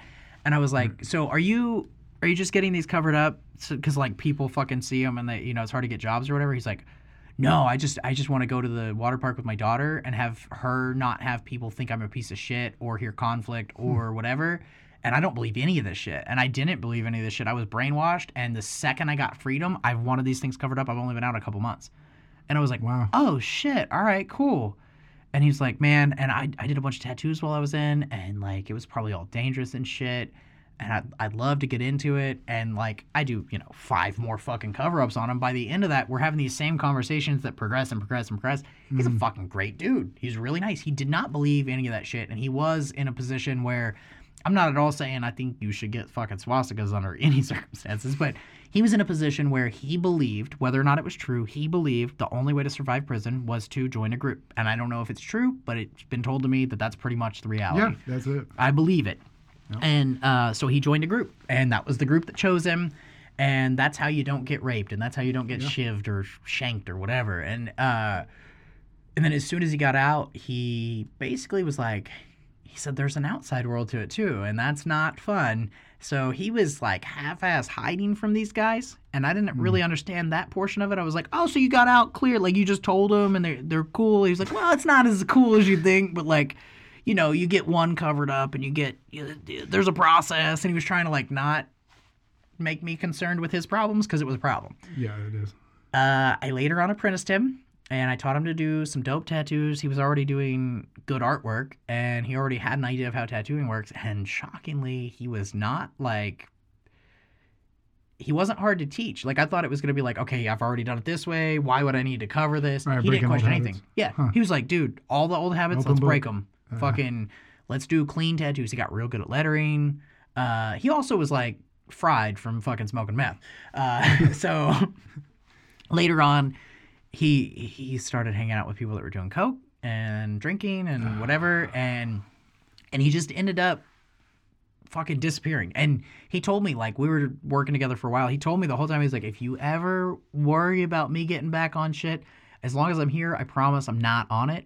But you can ask anybody in my family. If you have to say, where's Joe more than once, I'm fucking on it. Yeah. And he disappeared. And I didn't see him for a long time. And then he came back in like 6 months later, like twacked out, like, the jaw and shit. And he was like, bro, I'm just here to look. I put on some weight and shit. I promise I'm not on the shit. Can I come back to work? And I was like, no. No. Chicken head going no, on? dude, he was going. And he was like, I swear I'm not on that shit. And I was like, oh my God. It was so sad. But he had cooked meth in his truck in a fucking bottle. You can cook it. You can make. I don't know if it's cooking it still. You make it in like a 2-liter bottle. Like a very sketchy. Like, well, like it gets sketchier. He's in a F-150. 2-liter. No, but he did it in a gas station parking lot. They busted him, impounded his truck, taped up the scene, left some crime scene tape on his truck. He got out. His dad was a judge. He got out, went back to the same place. And his theory, I shit you not, his theory was they're not going to go back where they caught me last time because who's dumb enough to do that? It didn't work that way. They caught him again. And that was a mountain bottle. A Mountain Dew. Yeah, it was definitely Mountain Dew. Huh? It's not Dr. Pepper. It's definitely not Diet Pepsi. There's phase. Mountain Dew. Definitely Mountain Dew. He was there. Yeah, dude. He probably drank. He probably bought the Mountain Dew, chugged the bottle, twacked out the whole time, made some shit. But like the thing is, he was like a good dude that just fucking got wrapped up in the same shit twice. Yeah, make a different person. He was the first person I heard actively and openly speak about eating ass. This was way before it was cool. This is way before like Kevin Gates or whoever. Pioneer. Dude, Joe, you were a pioneer. I hope you... Dude, I'm going to fucking try to find him on Facebook and have my wife send this shit to him because I don't have a Facebook. I'm going to be like, hey, we're going to find him tonight. And just send him this and be like, I know it wasn't all great things, but I didn't say too much bad about you, and I said what I meant. And I meant what I said. But yeah. You should have trademarked that whole eating ass thing for sure. Dude, he would be making some money. Yeah. Get some royalties. Be like, you're like over there thinking about it like, hey, she just got out the bathtub and shit. I think we're good to go. Hold up, let me get on my phone and Cash App Joe like $1. It's like everyone's just got to, dude, his fucking phone would explode. $1 and a cheeseburger. $1 and a cheeseburger so I can eat this ass. But yeah, he was wild, man. He had like a girlfriend thing that he met at work, and his wife was leaving him, and she came up to the shop one time and threw a fucking... I mean, and the reason all this shit, probably the reason he relapsed, I assume, had a lot to do with his personal life there, and that led him to the people doing coke and the people, whatever. Right. But his wife was like really nice and measured and calm all the time. Every time I met her... She's psychotic. And yeah, she was on good medicine. And then she wasn't. Oh. Dude, she fucking threw a metal dog collar at him and a bunch of other shit. And then like he threw like, it was like a fucking fluffy ass toy. He was like, fuck you, bitch, in the parking lot. I was just like, you can't throw a cute little squishy thing and say fuck you. It squeaks when it hits her in the dome. So apparently there was gravel on it. And it chipped her tooth. And I don't know, like, technically how far the charges went, but she charged him with assault and battery for throwing a dog toy. That's a classic. Dude, it just got worse after that. And, like, I forgot about all this shit until I started talking about meth. Thank you. Nazis and meth, it'll get you there. Speaking of Nazis and meth, most Nazis were on meth. And pilots. Yep. Kamikaze. Yeah. So gotta be on something to intentionally crash your plane. Dude. That's the one thing as a pilot you're like training not to do. It's like, yeah. Like, no, land it right into the side. So we don't even have to train these motherfuckers on how to land, just how to take off. Just We put enough gas to get you there in our bag. They really did that. I was like, they were conservative and guaranteeing at least a rough weekend. Yeah. Like they were like, all right, so you need 30 gallons to get there and back. We'll give you about 13. We would give you 15, but we want you to be careful and not have the option of getting halfway there and changing your mind. We want you to be fucked, okay? They're trying to cut cost. Yeah. And like, that's, okay, they were on something, but let's take all the drugs off the table. Ideology and religion and whatever, that is a drug. It's its own drug.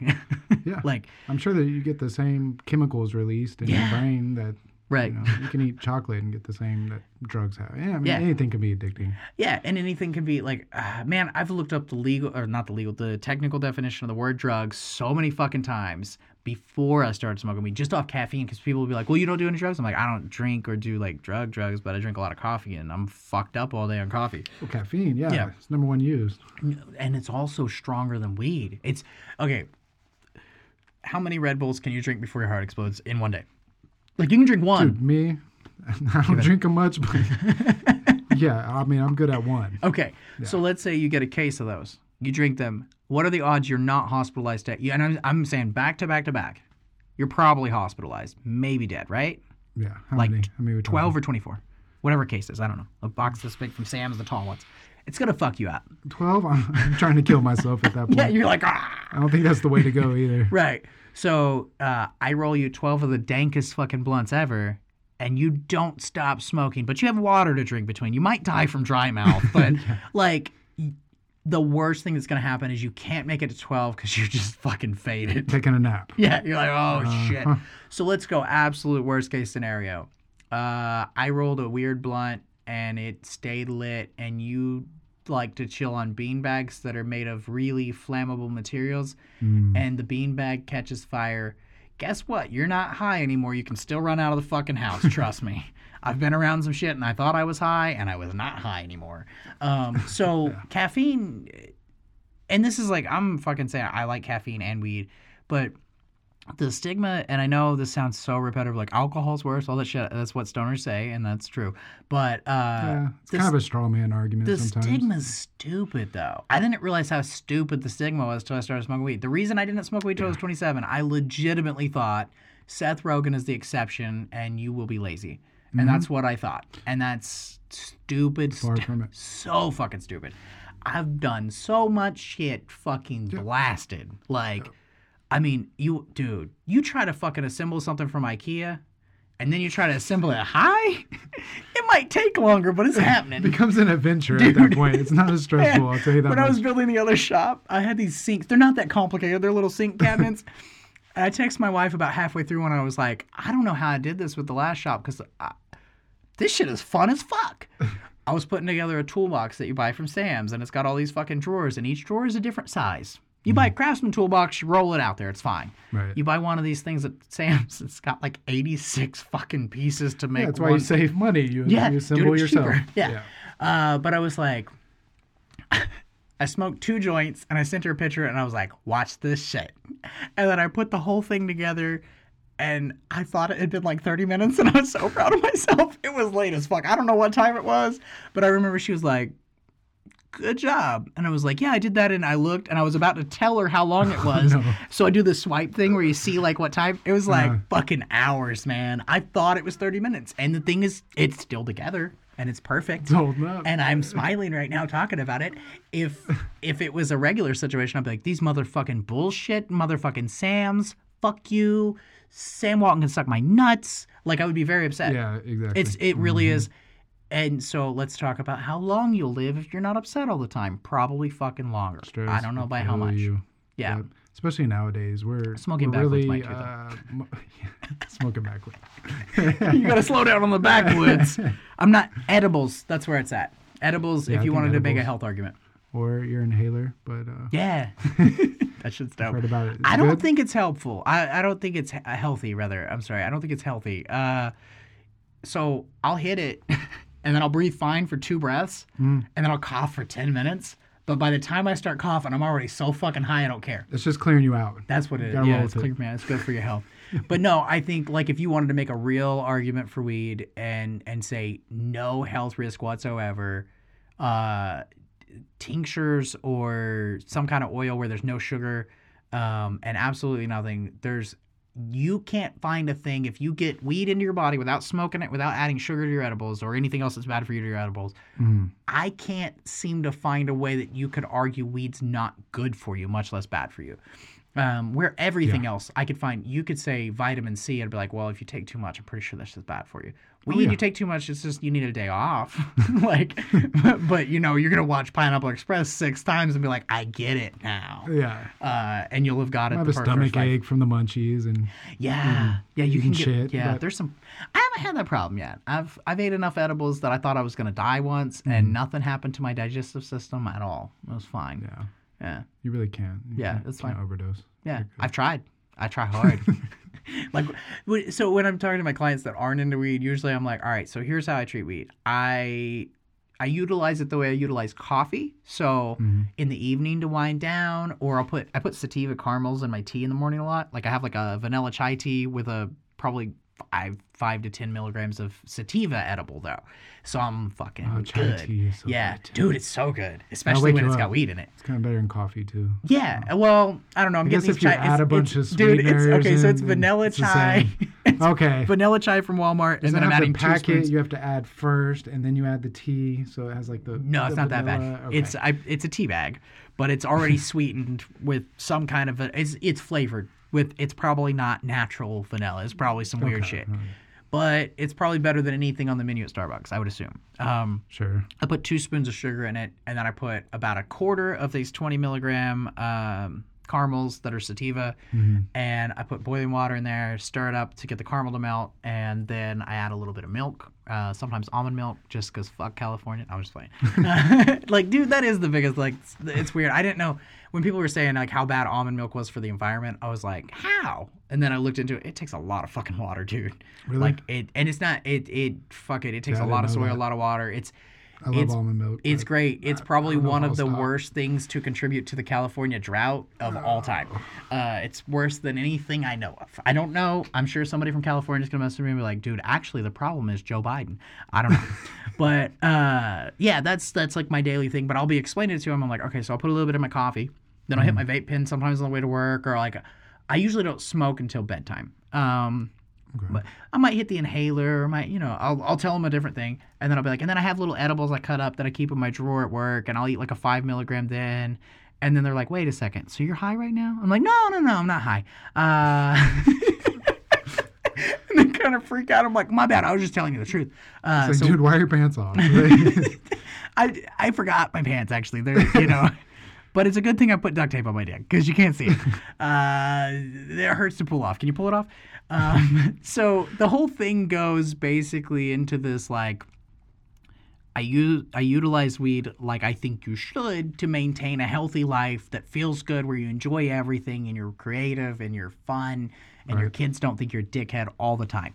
Because I want my kids to think I'm nice and know I'm nice, and I also don't want them to walk all over me, and there's like a sweet spot. Like there's like, you need they're going to hate you sometimes. If they don't, you're probably doing it wrong. Or not hate you. You can't be their friend. Right. Well, right now I try not to be, but I am. And I don't have a lot of friends. My kids are sweet. They're really cool. But no, like there's a sweet spot, and I don't know where it's at. And I'm sure I'll listen to this in 20 years and be like, what? I thought I knew how to be a dad. I don't fucking know what I'm doing. I'm just guessing. But it looks like it's going smooth so far. But I'll just explain to them the whole thing. And I'm like, I'm just trying to maintain my shit. And, it keeps my back loose, and I'm more focused and all this. I'm like, okay, cool. And then I'm like, and then once a month, maybe twice a month, or 3 times a week, I like to see how high I can get. And sometimes I read minds, and they're like, holy shit, for real? And I'm like, that's what I think when I'm high. I don't know. Like, dude, I've already said this on here. I try not to be repetitive, and then I listen to podcasts where it's impossible. Right. But I was watching a show, I think it was Tiger King, and I was fucking blasted. I'm scared where this is going now. I just looked at my wife and I go, I can't read minds, but I can read intentions through the TV. She goes, what do you mean? I was like, I thought I was reading their minds, and I realized I was just reading their intentions. But it's weird because I could do it through the TV. And she goes, you're really high right now. So I soberly tried to explain the thing, and I was like, all right, last night, did I say something wacky? And she was like, yeah, you said you could read minds. I was like, no, I didn't. I know what I said now. I thought I could read minds for a minute, and I could read intentions. But I already knew that. I didn't know I could do it through the TV. And she was like, yeah, that's what you said. That's weird. And I was like, but it's true. And it is in person. I don't think it isn't. But, like, have you ever been so high you go, oh, this guy's evil? Like you just sense shit. I could see It's that. weird. We're talking real fucking high. We're talking like I'm talking like I don't think I could have made it to the bathroom high. Okay, yeah. I don't know if I was that high. I mean, I think it's kind of like in my personality a little bit to begin with. Like just kind of reading or sensing people's energies or something's kind of off with someone. Weed enhances it. Yeah, I can see that. And that's all it was, but I'm trying to explain this to clients and they're like, this guy's fucking wacky. I'm like, what do you think about aliens? Like, You like make it worse. I don't give a fuck. Like, they like the work. They enjoy the entertainment. If they think I'm a psycho, that's fine. Which leads me to, I wrote down questions. I presented them to Bailey earlier. I was like, what do you think about this? She was like, yeah. So that just... Jim Carrey, do you think he is a genius, a wonderful artistic person, just a crazy person, a fucking psychopath? Are you aware that he's a painter? What do you know about Jim Carrey? I'm not aware of his paintings. He's an amazing painter. I wouldn't say he's a technical genius. level. I think he's a genius. Okay, cool. I think he does wacky stuff. But genius and psycho. Yeah, he's pretty wild, but no, I think some of his genius is kind of that wacky stuff too. Like that's kind of his shtick. So would you say like this is like legit? I don't have an opinion really. I was high in a bathtub last night, I think, or the night before, trying to come up with a list of shit to talk to you about in case weed in my career wasn't enough. I guess I don't know. I haven't needed it. Weed is the only thing I've read so far, but I was just like thinking, Jim Carrey's a wacky dude, and I legitimately believe he's a genius. And then he went into acting. He was already crazy because, like, it's pretty hard to be a genius and not be crazy, I think. Right. And then I think his genius and his awareness of things in general, whatever they are, drove him. I think he's officially insane now, but still a genius.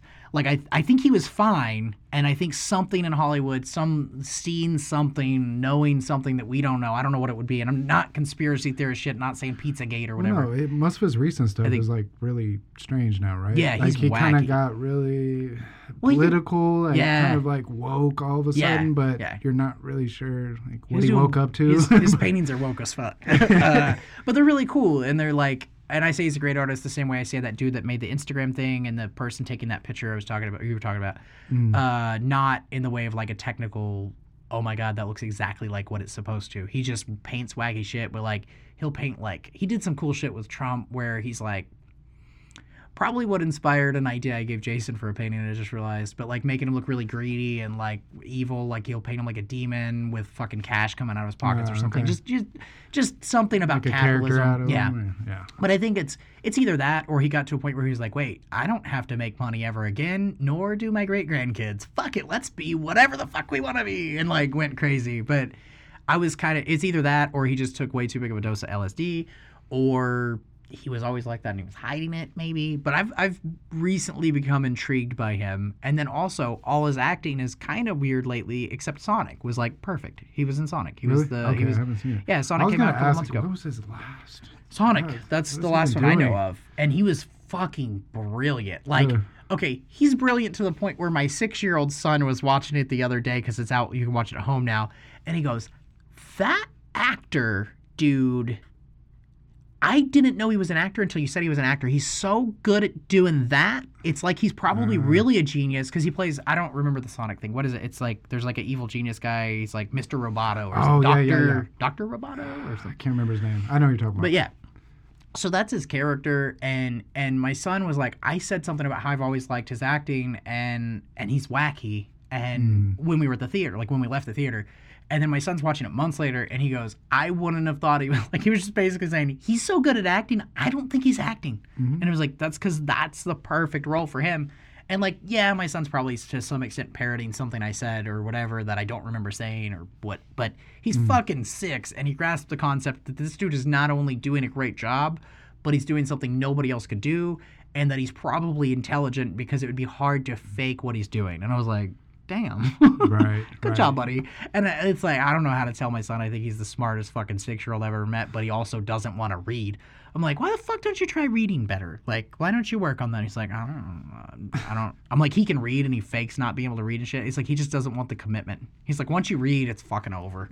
Like, my childhood is an adulthood now. I don't know. Yeah, like, that can be a strategy. Like, you don't always tell everyone exactly what you can do or all your skills. Yeah, dude. I mean, stuck doing it. My brother pretended he couldn't use a microwave for most of our fucking childhood. Like, my mom cooked the shit out of some Hot Pockets. She's like, oh, I'll do it for you, little buddy. But yeah, let me get to that because I don't know how long we've been going, but it's fucking at least an hour and a half. Really? So it doesn't give me time on this, but I will tell you what time it is. It's 10:45. We started around maybe 8:30. Yeah, that flew by. Yeah, it's fast. So like you listen to the Joe Rogan Experience. Yeah. At the end is every time you're like, can you stop saying 3 hours flew by? Shut the fuck up. I was like, I started doing a podcast. I was like, oh, fuck. That's what I want to say. It really.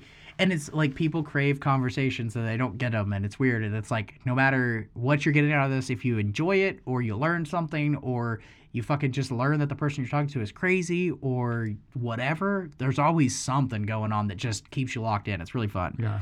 But the podcast will be huge. It's much more of like a passive kind of medium. Yeah. Like you can have it on, be doing chores. You can be running at the gym, and that's driving to work. That's why the ads at the end work. Like, okay, yeah. I'm a huge believer that putting ads in the middle of a podcast is annoying as fuck. Yeah, so I don't, and I also don't have enough sponsors that it would matter anyway. But I put everything at the first, and then, but if I have enough sponsors later or whatever, and I need to put an ad at the end, I'll just charge less for what at the end. Or have a thing where it's like, how many times did people listen to your ad, not this episode? Because you get paid by play of the episode. You put the commercial at the front. You can assume everybody listened to it. But once you click the episode, I'm getting paid my fucking 1/10 of a penny or whatever it is per person. So can I just keep clicking? I don't think that's how it works. I don't know how it works. Like maybe from different networks, but I would assume your IP address is how because they're paying you for it. I think they probably go IP address and not. Sure, they have a way now. I hope so, because if not, we're fucking them over.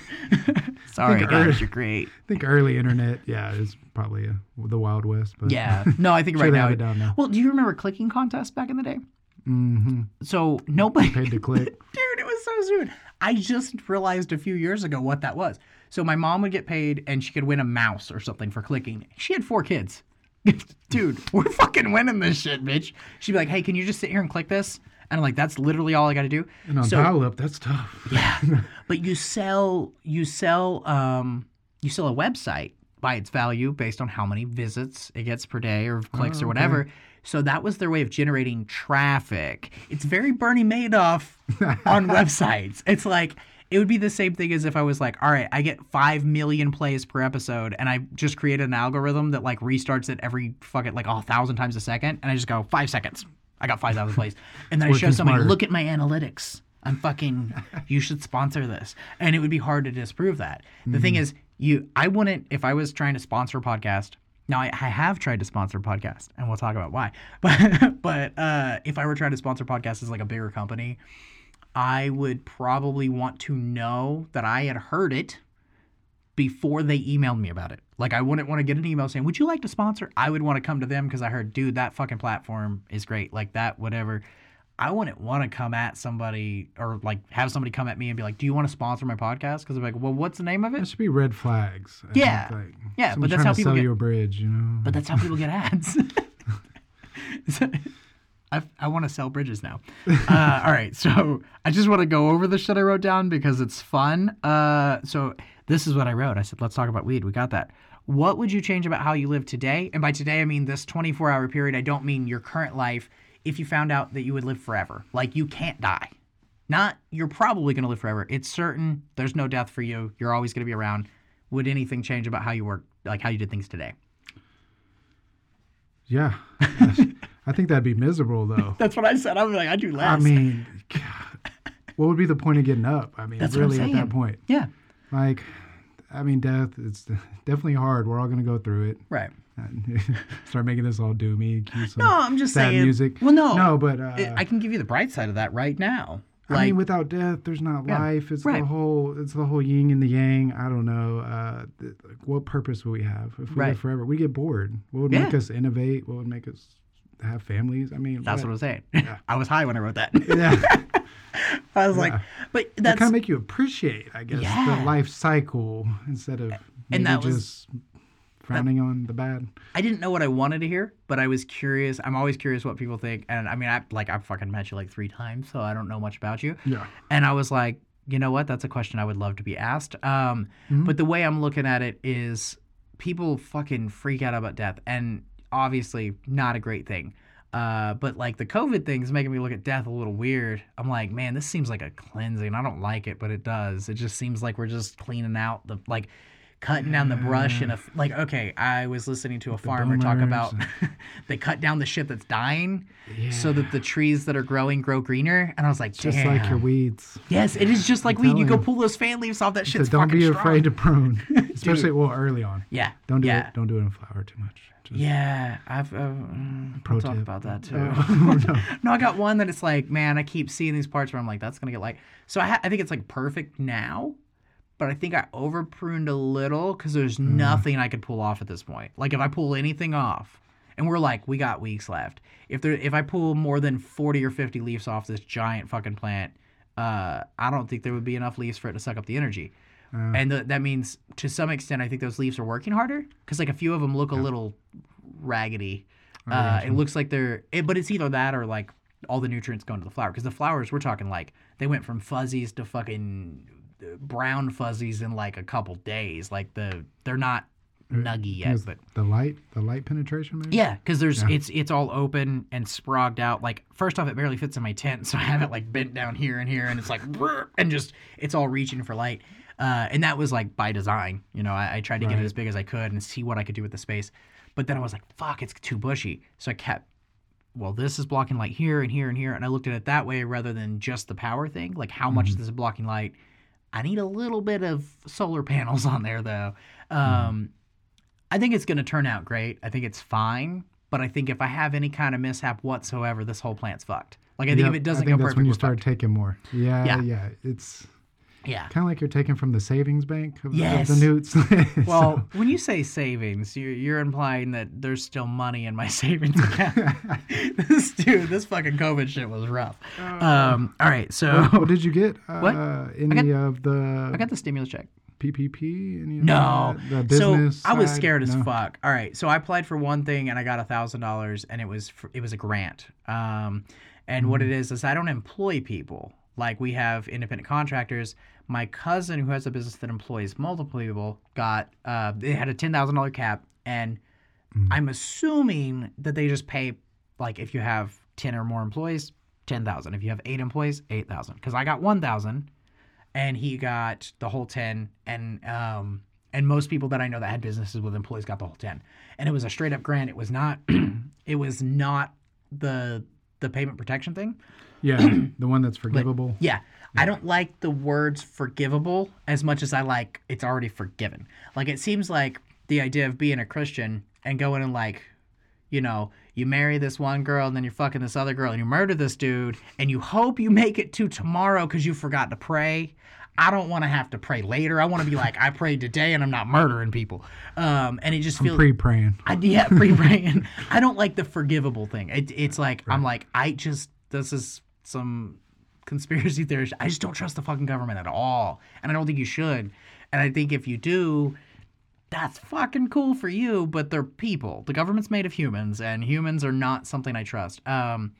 So I was concerned that I would have that loan and bank on it being forgivable. And then when I file my taxes, they go, dude, you still owe us fucking 6 G's. Like, what are you doing? Like, I thought it was forgiven. They go, no, we said forgivable, but in your scenario, or it'd be a pile of paperwork and I need an accountant. Let's say they give me 5 G's and it helps me for a couple weeks or whatever and pays the bills for all the shops for months or whatever it does, and I use it and it's great. And then I go in to do my taxes and I'm like, what the fuck? And then I have to hire a really good accountant. I mean, I know you. Be like, hey, dude, remember when we did that podcast? I need you to bail me out. I don't know what the fuck I did, but I owe the government $1 million and I only made like way less than $1 million than normally. I don't owe them much money. I think I'm just paranoid, but I didn't even worry about it. And I had enough set aside that it wasn't a huge issue. So here was my strategy. I always try to keep enough money in savings or somewhere to where if I see myself, this is how I've been doing it. If I can't work for 3 months and then I make almost nothing for the next year, I would still survive. If I can't work for 3 at all, no money comes in for 3 months. But I'm saying I never really would have accounted for both my shops have to be closed for 5 weeks. I didn't. No, that's so unexpected. Yeah. So what I was like, okay, the shops feed themselves. I worry about me. I feed me and my kids. The shop feeds itself and then some and helps us. And so my theory with that was like, let's say I have an injury, like I have a car wreck or something and I can't tattoo.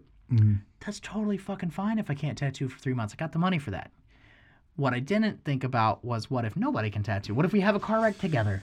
COVID was a car wreck together. But the week that we closed, I didn't put any money in the bank. I had money in my little safe that I keep some cash for like throughout the week. I have a little safe. At the end of the day, I put the money in it. It's not a big safe. I don't put a lot of money in it. I had just what was in that. And then I had my money that I keep in the big safe, and then my money I keep in the other safe, and then my money in the savings account, and my money in the backup savings account, and the checking account that I associate with the backup savings account that I can't spend money out of, and then the checking account for the shop, the other checking account for the shop, and then for the other shop, and then my checking account, my wife's savings account, and then our checking account. So I was like, Are you funneling money? No. So the I'm thing just is, kidding. I go put it all in one account at one bank, and I spread it out. And this makes me paranoid. I go, wow, I only have X amount of this and X amount of this, and I just try to not add them together. Right. So what I did is I lived off I let the bills hit the bank accounts. I was like, okay, the money's in the bank. I'm going to have this cash here. Not going to go to the shop to get the money out of the safe. Not going to go to the other shop to get the money out of the safe. Not going to pull the money out of the ATM I own. We'll just leave all that shit alone. And that lasted me 3 weeks. And I used a credit card to pay for all our food. And usually I'm very anti-credit card. I'm like, don't run up whatever. Yeah. $500-$600 over They'll a pin month. you down. Yeah, $500 or $600, you're fine. Yeah. And I was like, I want my working capital just in case, because I don't know. And I was thinking 3, 4, 5 months might go by before I can really make a living. So I was freaking the fuck out. But when they said we can go back at like 5 weeks, I was like, let's go to the zoo. Like, fuck it. I depleted 100% of what was in the bank. If I didn't get that, what the fuck was it? Was it the stimulus check? If I didn't have 3 kids and get a stimulus check and buy food on a credit card, I would have technically been fine, but not doing good. Like fine meaning nobody dies, no major debt, no major problems. Right. But right. It wouldn't be great. Like we have one more month with this roof over our head. One more month, I would be like. And the other thing is, dude, I had a million plans. When it was starting to look really bad, my wife and I were like driving somewhere, and I was like, like, don't worry about food because the neighbors got food and I got guns. Like I was getting dark with it, man. I was like, I'm not saying I'll kill anybody. I'm just saying if it gets bad, I'll fucking ask really politely. I'll be like, excuse me, while pointing a gun at your face. I would like some food. Could you please give it to me? That's what Jesse James did. The munchies. Jesse James never stole anything. He just asked people politely with a gun pointed at their face. Have you not heard the stories about him? He's the coolest fucking outlaw ever. He would go in and he would say, ma'am, I'm going to need you to give me everything, every dollar that this bank has while remaining calm, or I will kill you. And they would give them, back then it was fucking all there. Like there were no die packs. Was he one of those that was like, I just want the bank's money type deal? Yes. Or the train or there whatever, was, the government's money? Yeah, he didn't want it's insured. I don't want your stuff. And that was the other thing. He would, Keep your life. I think he only robbed banks that had some type of insurance or were some type of bank. Like he was very specific with how he did shit because he didn't want to harm anybody. The thing is, you look at that and you go, okay, I'm not hurting anybody. You're hurting the bank's owner. That guy's fucked. Economy. I don't know how. Yeah, you're fucking shit up, and you don't need that many dollars. Scaring women and children. And that was back then. I don't think people. I mean, I'm sure they knew it had an effect, but I think if you said you pointing a gun at that lady's face, fucking changed her way of looking at the world forever. Back then, they'd be like, she'll grow up. Now it's like, you understand. It's Didn't really... they see that, like, downtown? I mean, like at the saloons, shootouts, and it's completely different. That's the other thing. It's like, death was pretty fucking, I think, like, our friend having a car wreck where they don't get hurt is like your friend getting shot back then. Like, when you have somebody that's like, oh, fuck, I'm glad you're okay. It sucks that your deductible's $1,000 and your insurance kind of sucks. I think your friend getting shot in a poker game was not even as traumatic back then as your friend having a car wreck that financially fucked them up for the month. Yeah. or having to not tattoo. It's also like it's hard not to bitch about not tattooing for 5 weeks or not working or not having money come in or whatever. It's also hard to fucking expect people to sympathize. Like, it's like, I got a fucking dream job. It's fun. And I'm over here trying to complain about the government saying I can't do it for a little while so grandma doesn't die. I'm cool with it. It's always silver linings. I'm not too, like, I just hope it doesn't bounce back and fall because I don't know how I would prepare for it. Like, I mean, I could go back to working 6 days a week or something, but like while being realistic and trying to not push too hard and spend time with my kids, I don't think I can prepare between now and October if it has a bounce back like the Spanish flu. It's confusing. What do we do? Yeah. I mean, I still have like the COVID hair going. We're all fucked. It's all long. Oh, that's last long? one was the homemade haircut, and then I see. Oh God, it was an article this morning or something, somewhere in Kansas or whatnot. But it was 2 of the haircut employees, I guess, put 100-something people at risk because I guess they ended up having COVID and. I don't know. What did we do? Yeah, I don't know. There was. I need my haircut though. I tell you that much. I know you got to get a haircut, right? I started wearing a hat when my hair stopped looking thick enough that I was proud of it.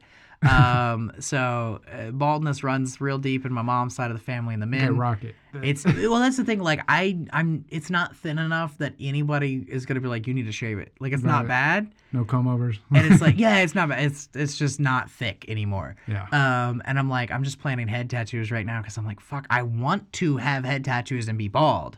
I also have already traumatized my mother enough being me, and my wife probably isn't ready, and my grandpa's still gonna he's gonna accept me and he'll be like, son, you know, God accepts you, I accept you. I think it's great what you're doing with the art and all that. It's wonderful. And like inside he's just like, this motherfucker's never gonna have a career if tattooing goes away. He's just gonna be worried about me and I'm gonna feel bad.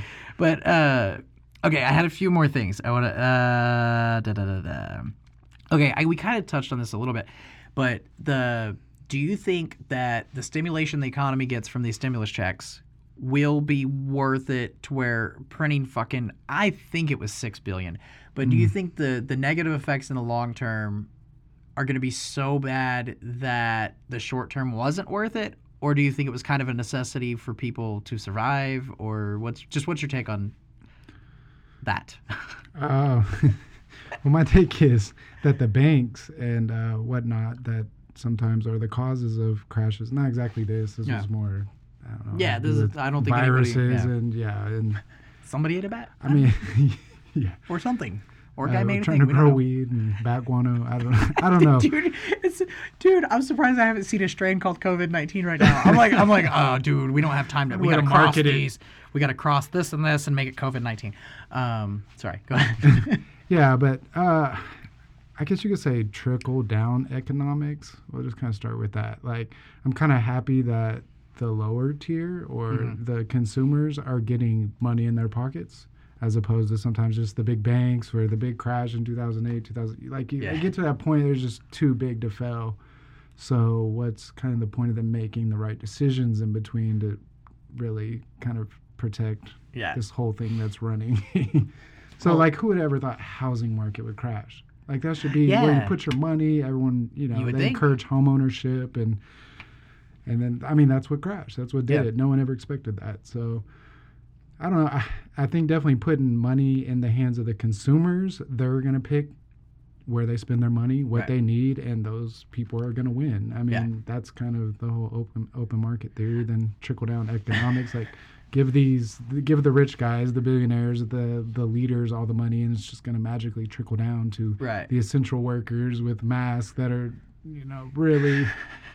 really bearing through this right now. Yeah, so. And that was my big thing is like a lot of people criticized, and I mean I would equally criticize companies like I think it was like Fridays or something got like this huge, like the Lakers got a big check and all these loans and all this shit that companies like companies like the Lakers. I mean I know it's a business or whatever, but if you want a fucking sports team, it's not the same as owning Costco. Like, yeah, that's what it's like.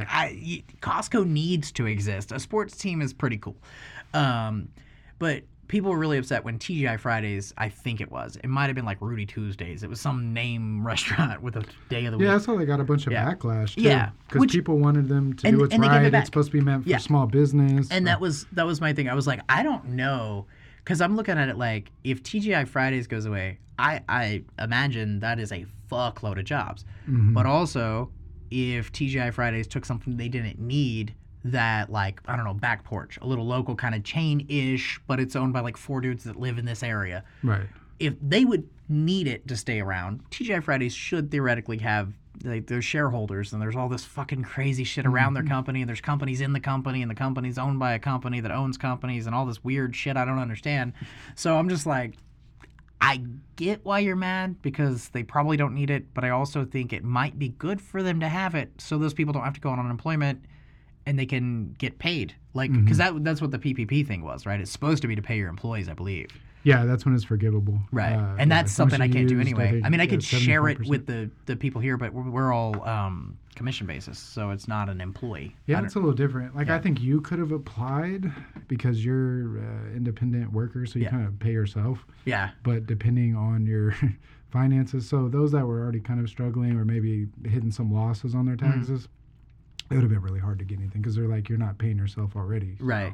And that was money. We were talking about the grant thing I got that was based on employees. So I got that as my own sole proprietorship, me. Andrew Patterson, as an employee of Andrew Patterson, got that. And I think I had to, I think I had to confirm and sign a thing saying I employed me as like 2 separate. It was real weird, but it was the easiest paperwork ever.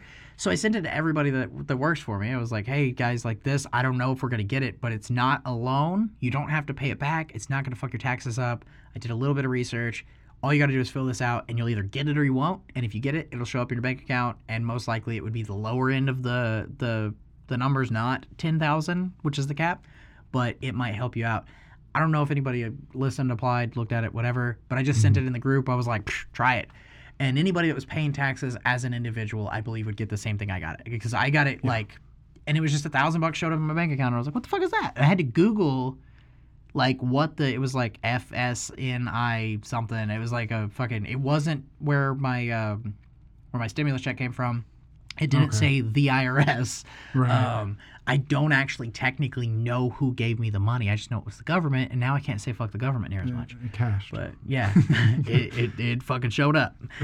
Yeah, so I think most people that were independently employed, like if you're just a guy that just mows grass, you just fucking, you don't have even a company name. You're just like Don's Lawns is a guy that in town, he's just one guy by himself. But if you just mowed your neighbor's grass and you were paying taxes before on it, you would get $1,000 for yourself, which in Oklahoma is great. And on the stimulus checks, I've asked multiple people, but have you seen anything on the internet machine where people say, $1,200, what the fuck am I supposed to do with that? As if it's not free money and they need more free money or something. Like people were upset at it not refusing money. Right. There were some people that were claiming that they weren't going to cash the check, and I was like, dog, I know it's direct deposit though. That's your loophole. Is I was saying, I'm not going to cash the check. They're giving you. I mean, in my case, okay, it's 12 and 12 is 24 plus what, 5 a kid? Yeah, I think 500. Does 3,900 sound right? I think it was around that. It paid the shops Close. both. It paid both shops' bills for a month, and that's. I was like, fuck yeah, dude. Like, that's what I needed. Thank you. I appreciate it, Big Daddy Trump. We're not friends or anything, but thank you. But that was the only thing that was like a federal thing, and everybody's been criticizing the federal government. They gave us free money. Right. And on a state level, each state kind of made their own decisions to overly fuck the small businesses or try to help the people and kind of, as a side effect, fuck the businesses. But there's states that, Texas had to get sued to let the tattoo artists go back to work. Like, a bunch of tattoo artists came together and they're like, we're just going to fucking sue them. Like, I don't know what they sued them for or whatever, but there were like, it was pretty much the same as Oklahoma as far as the COVID cases. And they were like, dude, we're going to fucking die. Like, we don't know how to lift heavy shit and nobody's hiring. Like, we tattoo. So they came together. They had a logo with it and everything. And it was probably intentionally a scare tactic, I hope. I hope they didn't plan on riding that shit out for 10 years and trying courts. But Texas was like, fuck, I guess we'll just let you guys do what you got to do. But there's still parts of Texas you can't tattoo. There were tattooers from Texas coming to Oklahoma. Like one really good tattoo artist out of Dallas, Jay Jaree, she was working in Oklahoma City just because she could work. Really? She's like, fuck, I got to do something. Like, and she's not one to like I've met her. She tattooed my wife, and she's not the type of person that would be like, no, I don't give a fuck. I'm gonna go tattoo, spit in people's mouths. Like, she's a cautious person. She believes in science. She's not a conspiracy theorist. She's not a person that would look at this and go, fuck, it's all fake. I'm gonna go to work. Which, depending on the day, sometimes I am. Most of the time. Trying to weigh it out. Dude, I've never had anything where my opinion differed this much from minute to minute and day to day. I'm like, COVID-19 is the worst thing ever. I'm going to die. And it's even if you don't watch the news, you're just like, all right, so we have a single virus that is real bad in New York because the people in New York got it from Europe, but it's not as bad in like California because they got it from China. That's what I'm hearing. But it's one virus, and if you and I both get it, and we weigh exactly the same, and we're the same height, and we drink and eat the same thing every day, and live in the same neighborhood, it might kill you, and I might not feel it. To me, it sounds like a bunch of viruses. It sounds like a bunch of different shit. I think the media has been scary before this. Yeah. Like, technology has like definitely disrupted the major players too. So now the headlines, I mean, they got to try to grab your attention. There's people scrolling through Facebook. I mean, how do you grab someone's attention? Well, fear and 27-year-old fitness instructor. Yeah. Can't breathe, vomits goat particles. You're like, what the fuck? I gotta read this. And that goes back to that clicking contest. Yeah, I'm not saying exactly. They still do that. They're trying to stay alive. They want to click. Yep. But that's funny. Whatever you said there, I have something on my fun list here related to that. I don't know what it was. I was like, what the fuck is he saying? Hold up. And that's not saying COVID is fake. Oh, no. Oh, I guess it's not. I think the truth is somewhere in the middle. Yeah, I do. I believe that in almost all cases. Everyone likes to split everything. Yeah. Life is... Dude, yeah. Life is very gray. Like, you learn everything in school. I mean, even accounting, which seems very... I don't know. There's 2 entries. There's just a standard way to do everything. Then you get into the real world. And it's, they don't give you all the numbers and the equation, and then you find out this business. You find out each one's unique in some way, and you went to then school. You realize it's how you interpret the law, and that's when you become a professional. Is you can decide those gray areas. And that's life. And that's why you want to be really nice to the people of the IRS, because they can also interpret it however they see fit. Yes, exactly. You just have to be able to argue it better. That's also you. Well, your attorney does. You don't need to argue shit. He'll be like, I don't understand numbers, but my client is innocent. Fucking 12 people agreed. Depends on how far that goes. Right. But fuck, I'm such a stoner, man. I don't know. Like I had a thing. You said something about that, and I'm not high. That's what's weird. Why is my brain doing this today? But can you tell me what you just said in a very short? What were you talking about? I'm so sorry. I don't know. It's very gray. The left and right and no, you found some. Everything's. You'd found like a segue. I don't know. Yeah. You said there was another topic on your phone. Yeah, no, there was, but okay. It's related to all the shit we've been talking about, I guess. But the left and right and black and white and all that shit is bonkers to me, and people still legitimately argue with me if I say either side. And this is how I explain most things. It's like, let's say liberal or Democrat, or Democrat or Republican. Sorry, liberal and Democrat are the same thing, I guess. But let's say somebody's asking me, not Joe Biden or Donald Trump, which looks like the funniest fucking decision. Oh, I thought Hillary and Donald Trump was I was like, what in the hell is going on? Dude, I've seen a little bit. The giant douche and a shit sandwich. I'm going to watch all the South Park now. They did a whole election like that. Yeah, those were the 2 candidates. And that's kind of... It's kind of real. Yeah. But it's like, I thought last election was wonky. I was like, what the fuck? We got this bitch that seems to be clearly nuts. And this dude that doesn't have any fucking idea what he's going to do when he gets in office. But people say he's a great businessman. And they also say he's not because he filed bankruptcy. But sometimes bankruptcy is a good business decision. So I don't know what the fuck to say. So that's how I am on most things. And people are like, so you're wishy-washy? No, I'm trying to look at it objectively. So let's say I'm not, there's literally 1 or 2 topics I will not argue or discuss with anybody ever, without the exception of like Like I've talked to 3 people about abortion, like actually had conversations, but that would be one where they get emotional with that one. So let's skip to like guns. I love guns. It's my personal. I enjoy shooting them. Doesn't necessarily mean I think everybody needs a gun or that guns should all be across the board legal. Or that everyone needs an AR. Or yeah, but I think everybody should be allowed to as long as they're not going to do dumb shit, but I don't know how we know they're not going to do dumb shit. Yeah, so let's say, that? let's say I want 20 AR-15s. I think that's fine because I think I know what I'm going to do with them. But also if the government said, we don't know what you're going to do with them, I get that. Yeah, so gives another human the power to decide. Right. Humans are flawed, so it's right. Yeah, there's no perfect answer. And you could take any topic, and the only ones I feel rigid, like, dude, no, that's better, is flat tax is the only thing I can think of. And then you as a person that understands the economy and taxes better, you could probably, even if you're for it, you could probably argue down all day why that's stupid and why I don't make sense. And I would probably agree with half of what you said. And there's not a single thing I know of that can't be argued both ways. Like you could say, like, I think it would be fun to go to college and have a teacher that's like, all right, let's justify rape today. And you're like, oh shit. Like, but you can take anything as far as you want and you can come up with maybe not why it's okay or why whatever. And don't fucking twist this, people. I didn't say rape's okay. I'm just saying, if you were a professor though, and that was... Watch out. But yeah, like if that was your job and you just want to have that discussion, people can't fucking do that for some reason. It's like rape would be the worst one. I'm just saying if you're a professor, if you wanted to debate somehow. It and you go, okay, so what happened to the guy that caused him to want to do that? What did other people do to him? What happened to his victim? And you're going to end up with, okay, so the guy was fucked up, but that doesn't mean it's okay what he did. Let's send him to jail. That's where it always is going to end. But let's say it's a fucking bank robbery. You go, okay, who's hurt by a bank robbery? We just talked about that. A little PTSD for the teller. The bank's insured. The insurance company is the one that's hurt the most. How much money does the insurance company have? A fuckload. Did you know the insurance company had an insurance company for their insurance? I didn't know that. So it's the other insurance company? We don't know who's above FDIC. What the fuck is that one? They just print money at that point. Dude, yeah. I don't know. And it's like, so then who's hurt? The whole population by way less of a margin than if we only used $1 million, not $3 trillion to print stimulus checks, which helped people.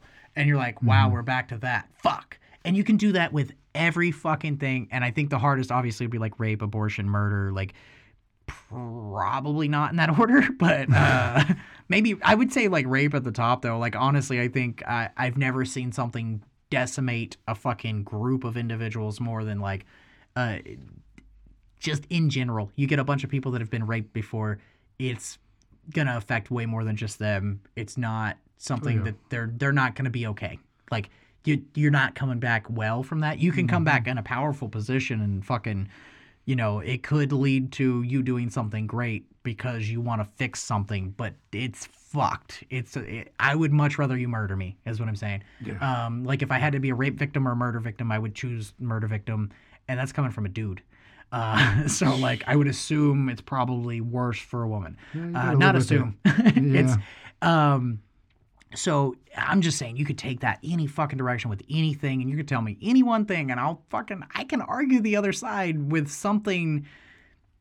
It might not be accurate, but it makes me go, okay, I could see how a person could think that with pretty much everything. And then in politics, it's like, so you voting for Biden or Trump? And I'm like, dog, I'm not voting. Like, fuck this shit. I hate that. Like, but it's like, because even if you agree or criticize, it's so you're on the left now. So you're on the right. It's like no. And that's the thing. I could like, I think they're all full of it, but I mean, honestly, and it's a wacky thing that we have. We have a lot of them are entertainers, they're speakers. I don't know. They don't even hold all the power. I almost called Hillary Clinton Hillary Duff for a second. That would be interesting. Well, Hillary Duff gets paid really well for speeches. She might have a better chance. I don't know. Dude, actually, she might. So, I don't know. I'm just like, okay, you want to say defend Trump? Okay, I can. He's tried to make businesses stronger. Defend Biden. He believes that he's going to help black people. Say something bad about Trump. He's a fucking asshole. Say something bad about Biden. He's a fucking asshole. Like, you're never going to win. And I know people that are like straight across the board with everything. And like, dude, I don't know shit about Andrew Cuomo, politically speaking. And I've heard he did all kinds of shit wrong in the beginning with this. But like, if you just watch the way he talks, I would love him to be the president just because he makes me feel comfortable. Right. Like, I don't know shit about him. I'm just saying, oh shit, he'd be like having another Obama. You're like, okay, Yeah, well, there was something Obama did. Yeah. I don't care if you were a hater or not. I think I don't was follow, for a while. you know, like I don't follow all the details. Yeah, but I don't care what he did. I felt good. I'm not getting into the political debate, but Let's do it. but Abortion, Obama, go. I mean, he was calming. You know, he could kind of build the bridge across, or internationally, you know, just handling those type of affairs, Yeah. and wouldn't blow up on Twitter or something. Twitter Right. fingers, but And that's another wacky thing. Like, everybody acts like it's just fucking normal that we went from no Twitter, no Facebook, no Instagram to the president talks shit to other countries on Rocket Twitter. Man. Yeah. Dude, and then like now all the political commentators, the TV show, whatever you call fucking news anchors, and Yeah. they're all tweeting everything. I was like, we're gonna have the first war that started on social media, but Dude, like actually led to bombs. It kind of feels like we are. It kind of feels like maybe. It's weird. I mean, China bounced back from the coronavirus by whatever the fuck they did. I think it was killing a bunch of people. But Probably. and we're it's fucking our economy up pretty bad. If you wanted to talk like a weird Cold War, send a virus out that only fucks up enough people that people are assholes if they go to work, but they're probably fine, and it kills like 10% of the population, but most people that are going to die the next year anyway, and doesn't hurt kids. It's like, we ethically designed this. I like it. It's fucked up. Like, if I was a fucking evil bastard piece of shit dictator, and I'm not saying, I don't think they manufactured this as a weapon at all. I don't think that's really what happened here. No, I don't But think so. if I were to, I would go, well, I can't kill any kids. I can't live with that. Random 25 to 30-year-old, old people, okay. How much In the money herd. do we stand to gain from America being shut down? But everybody makes it sound like China doesn't need us to have an economy. So that's like, I don't know, if they bankrupt us, can they own us? Is that kind of the theory behind why people think that might happen? We'll print more money, bitches. Yeah, I'm not following. Because I don't know. There's been that whole kind of China scare for years. You've been hearing that probably even when you were a kid. That China, they're growing at such a rate, and you know, to kind of be scared, and they have 1 billion people, and I was never worried about China. I just heard that they weren't allowed to have too many babies, so they were in dumpsters. And I don't know if that's true at all, because there's a lot of like strange propaganda shit. I don't know if Like when I was a kill kid. them, but I think so. When I was a I know they kid- limit how many kids you can have, though, Yeah. for sure. Okay, when I was a kid, all I heard about China, and I'm talking, I was like 5. And motherfuckers are just talking, and they don't know 5-year-olds retain things, and they don't know 5-year-olds think. Like, people legitimately think until you're 18, your brain is nothing, and then it just turns on, and I'm like, no, those motherfuckers know some shit. So I was about 5 or 6 hearing people say, like, they wanted boys, so all the girls would get killed, and that's why people adopted babies from China. Because it was killed or adopted, you could put it up for adoption and send it to America, and somehow they would get money back. I don't know if any of that's true, but I remember hearing that before I moved a lot, and I moved a lot when I was 7. So I was 7 or younger for sure, and I remember going, so why boys? And then being 8 or 9, you know, I'd lived here for a little while. That's my timeline with everything. I moved here when I was 7. And going, oh, because the last name. They just want the last name. Makes sense. Cool. Okay. And then I understood it. Not saying I like it, but I was like, they just want boys because boys carry on their legacy. So they kill their daughters to have a boy because they can only have 1 or 2 or whatever. It seems fucking wacky that a person would actually have that in their head, though. Like, I almost don't believe that that's how it works. It's just like, I mean, as a person with fucking kids, I don't give a shit if my last name's attached to them as long as they're fucking doing cool shit. Right. Like, right. there's a legacy factor, but it's like, I'm not going to be around to be like, oh, it's a Patterson. It's just, that motherfucker invented a robot that like, makes really good scrambled eggs. That's dope. I love scrambled eggs. I mean, I love scrambled eggs. You know, put some cheese on it and shit. Like, I hate making them. that's Just cool. do the dishes. It's very hard. It takes almost 3 minutes. Like, it's, you know, people are buying it, son. You're doing good. Don't care if you change the last name to Sally Sue. It's fine. Yeah. And that's just, I don't know. But I would also say, like, somebody hitting their kid in the face doesn't seem feasible either. And I know that it exists in America. Like, I know people, it wasn't funny, but I tried to make it funny. I saw a dude smack the fuck out of his kid that was already kind of stupid, and the guy was kind of stupid. And I was just like, fuck, I wonder how much of the dumb thing is genetics versus abuse. And I was like joking in my head because I was high as fuck at Kobe.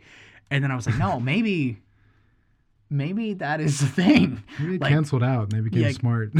No, I don't think that's how it works. No. All right. We've been going for way too long. So let me just... okay. Would you rather be a millionaire CEO or grow weed all the time and make a good living? Good living meaning you're comfortable financially. You can drive a car you like. You're not going to live in a mansion. It could be a Mercedes or BMW, but you're not going to have a garage full of like Maseratis. But you're just growing weed or whatever you choose. Or CEO with fucking a decent amount of stress and power and the ability to have 500 kids, and they all have 500 kids and they're all rich because you're so rich.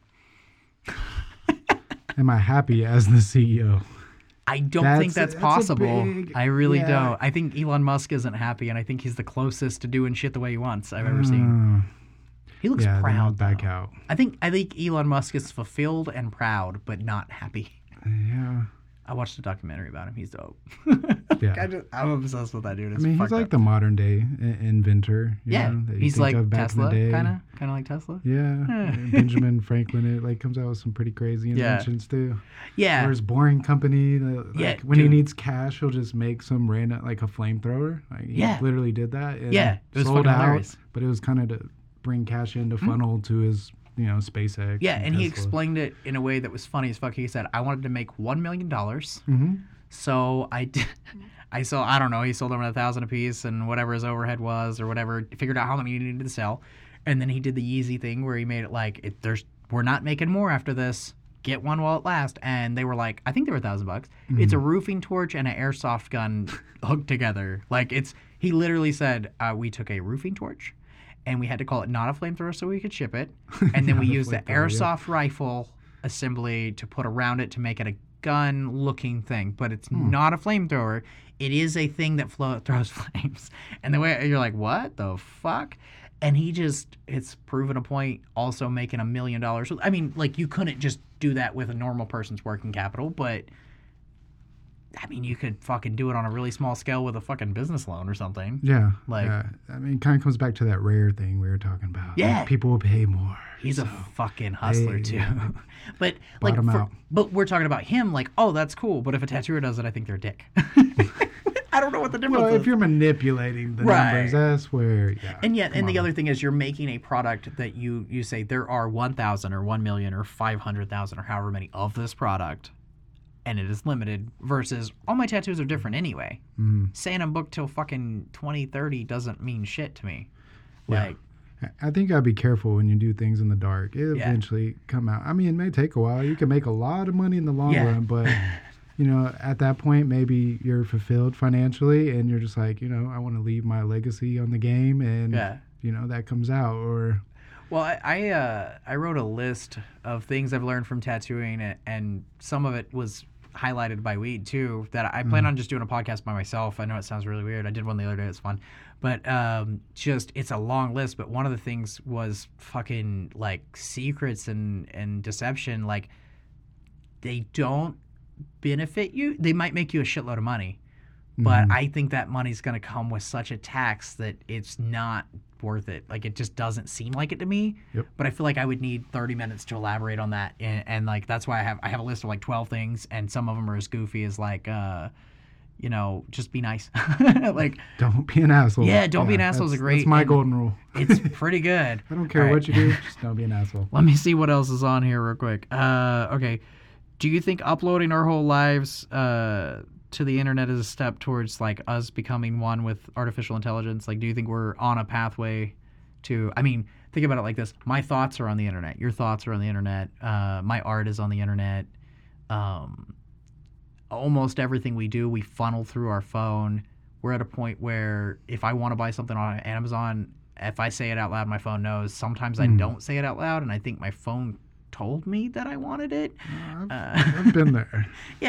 So I see it as one of the many steps it will take to get us to be inside the phone, or the phone to be inside us or part of us, to where we're at one with the phone, not literally the phone, but the internet, technology, robots, AI, something in some way And if you say that now, people are like, oh, you're a fucking alien, dude. I love aliens, by the way.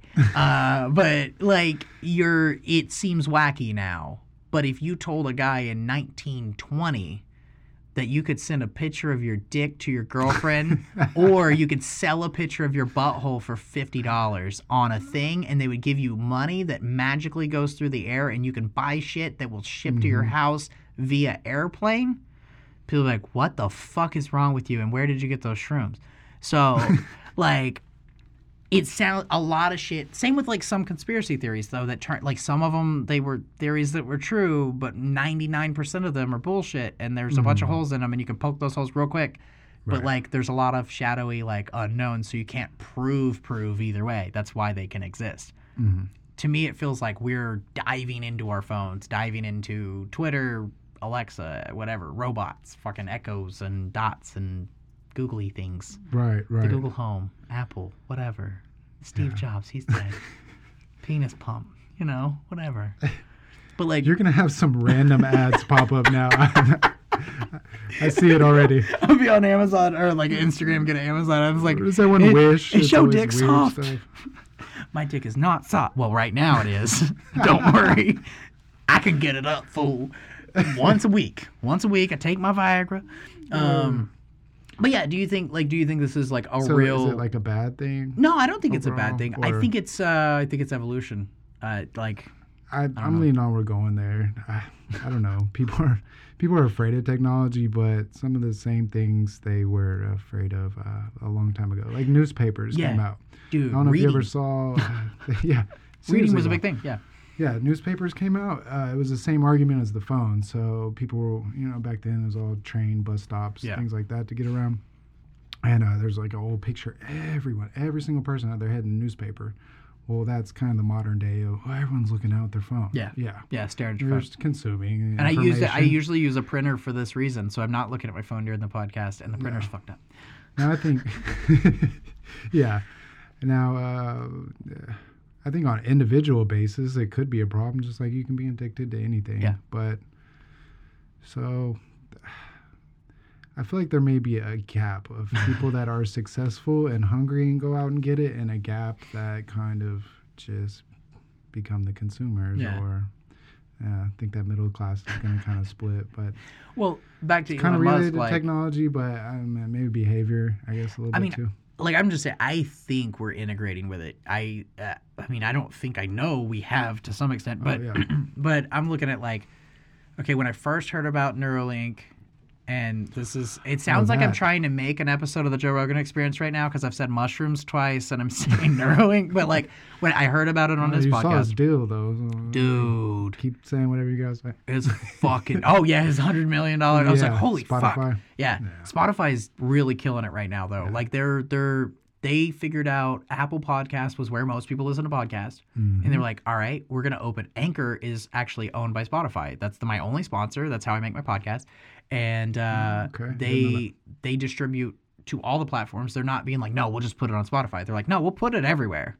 But we're going to also pay you to fucking talk about us on Apple Podcasts. Mm-hmm. Smart move number one. Smart move number two, they started their own network. Like, have you heard of Wondery? Wondery does like weird, usually it's like dark crime story type shit, but some of them are just, Justin Long has one called Life is Short, and it's just like interviews like this, but they're way goofy, and they're really like laid back, goofier than me.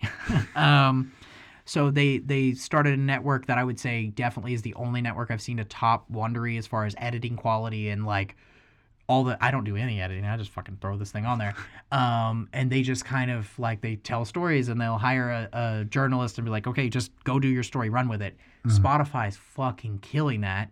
And then they go, hey, who's mad at YouTube, gets paid at least $80,000 an episode from YouTube, has some of the fucking biggest sponsors, most listeners ever, and doesn't give a flying fuck, but also has been talking about moving to Texas? Let's write him a little note real quick. Mm-hmm. Like, $100 million will buy a real nice place in Texas, bitch. Yeah. And that's once they're doing a video thing. So once they get to where his video is exclusive to Spotify as well. It's not just his audio. Starting January 1st. So his audio is exclusive. His too. audio will be I've heard exclusive. kind of a debate. Yeah. So he's this just licensing to them, but he's Yeah. still going to do, I don't know, That's what I was YouTube told. or whatever. So maybe his audio will be exclusive there, and then they will release it to other platforms later if you want to hear it first. I don't know. But the way I understood it was his audio will be exclusive to Spotify starting January 1st, but starting in the next couple months, I want to say like around August, his whole bank of... And you can't fucking go on Apple Podcasts and find the first, second, third, 50th, all that. Like, your phone won't let you. It's just too many things. It's like 1,400 episodes. I mean... I say you can't. He started before it was a thing. Yeah, he started before podcasting was probably before Apple Podcast existed. I think. I think it was like, and he did an interview not too long ago with a guy that was like the real OG, who was fun to listen to too. I can't remember his name, but the point is they found a way, I believe, to make it where his video they will reimburse him however the fuck YouTube was. I'm guessing they just said, hey, what YouTube does, we'll match it, but we promise we won't demonetize it for anything that is not illegal for you to do. So as long as you don't kill somebody on the show or tell somebody to fucking jump off a building or do something fucking heinous, like they'll probably have it all written out. But I'm under the impression that they're not going to demonetize his videos. Like every time he says, man, YouTube's kind of a piece of shit, they're like, bing. Somebody says something that's not woke. Bing.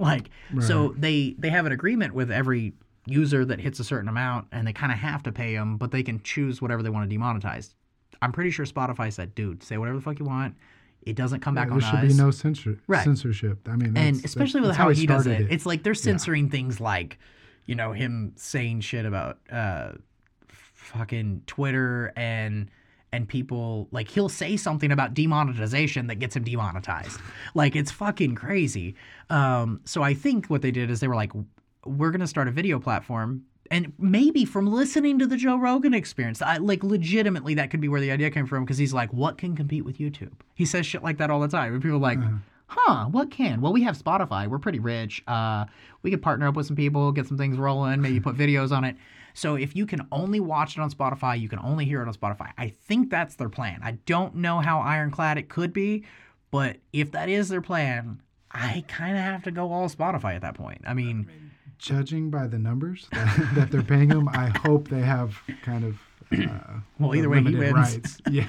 I mean, either way he wins. Yeah, and the way he's paid a lot of money. He said a lot of things about, like, you know, I would never let anybody come in and produce it, control it, whatever. And anyway, like, I need to have that freedom. And then the last couple months, you hear shit where it's like, it started to sound like he was going down the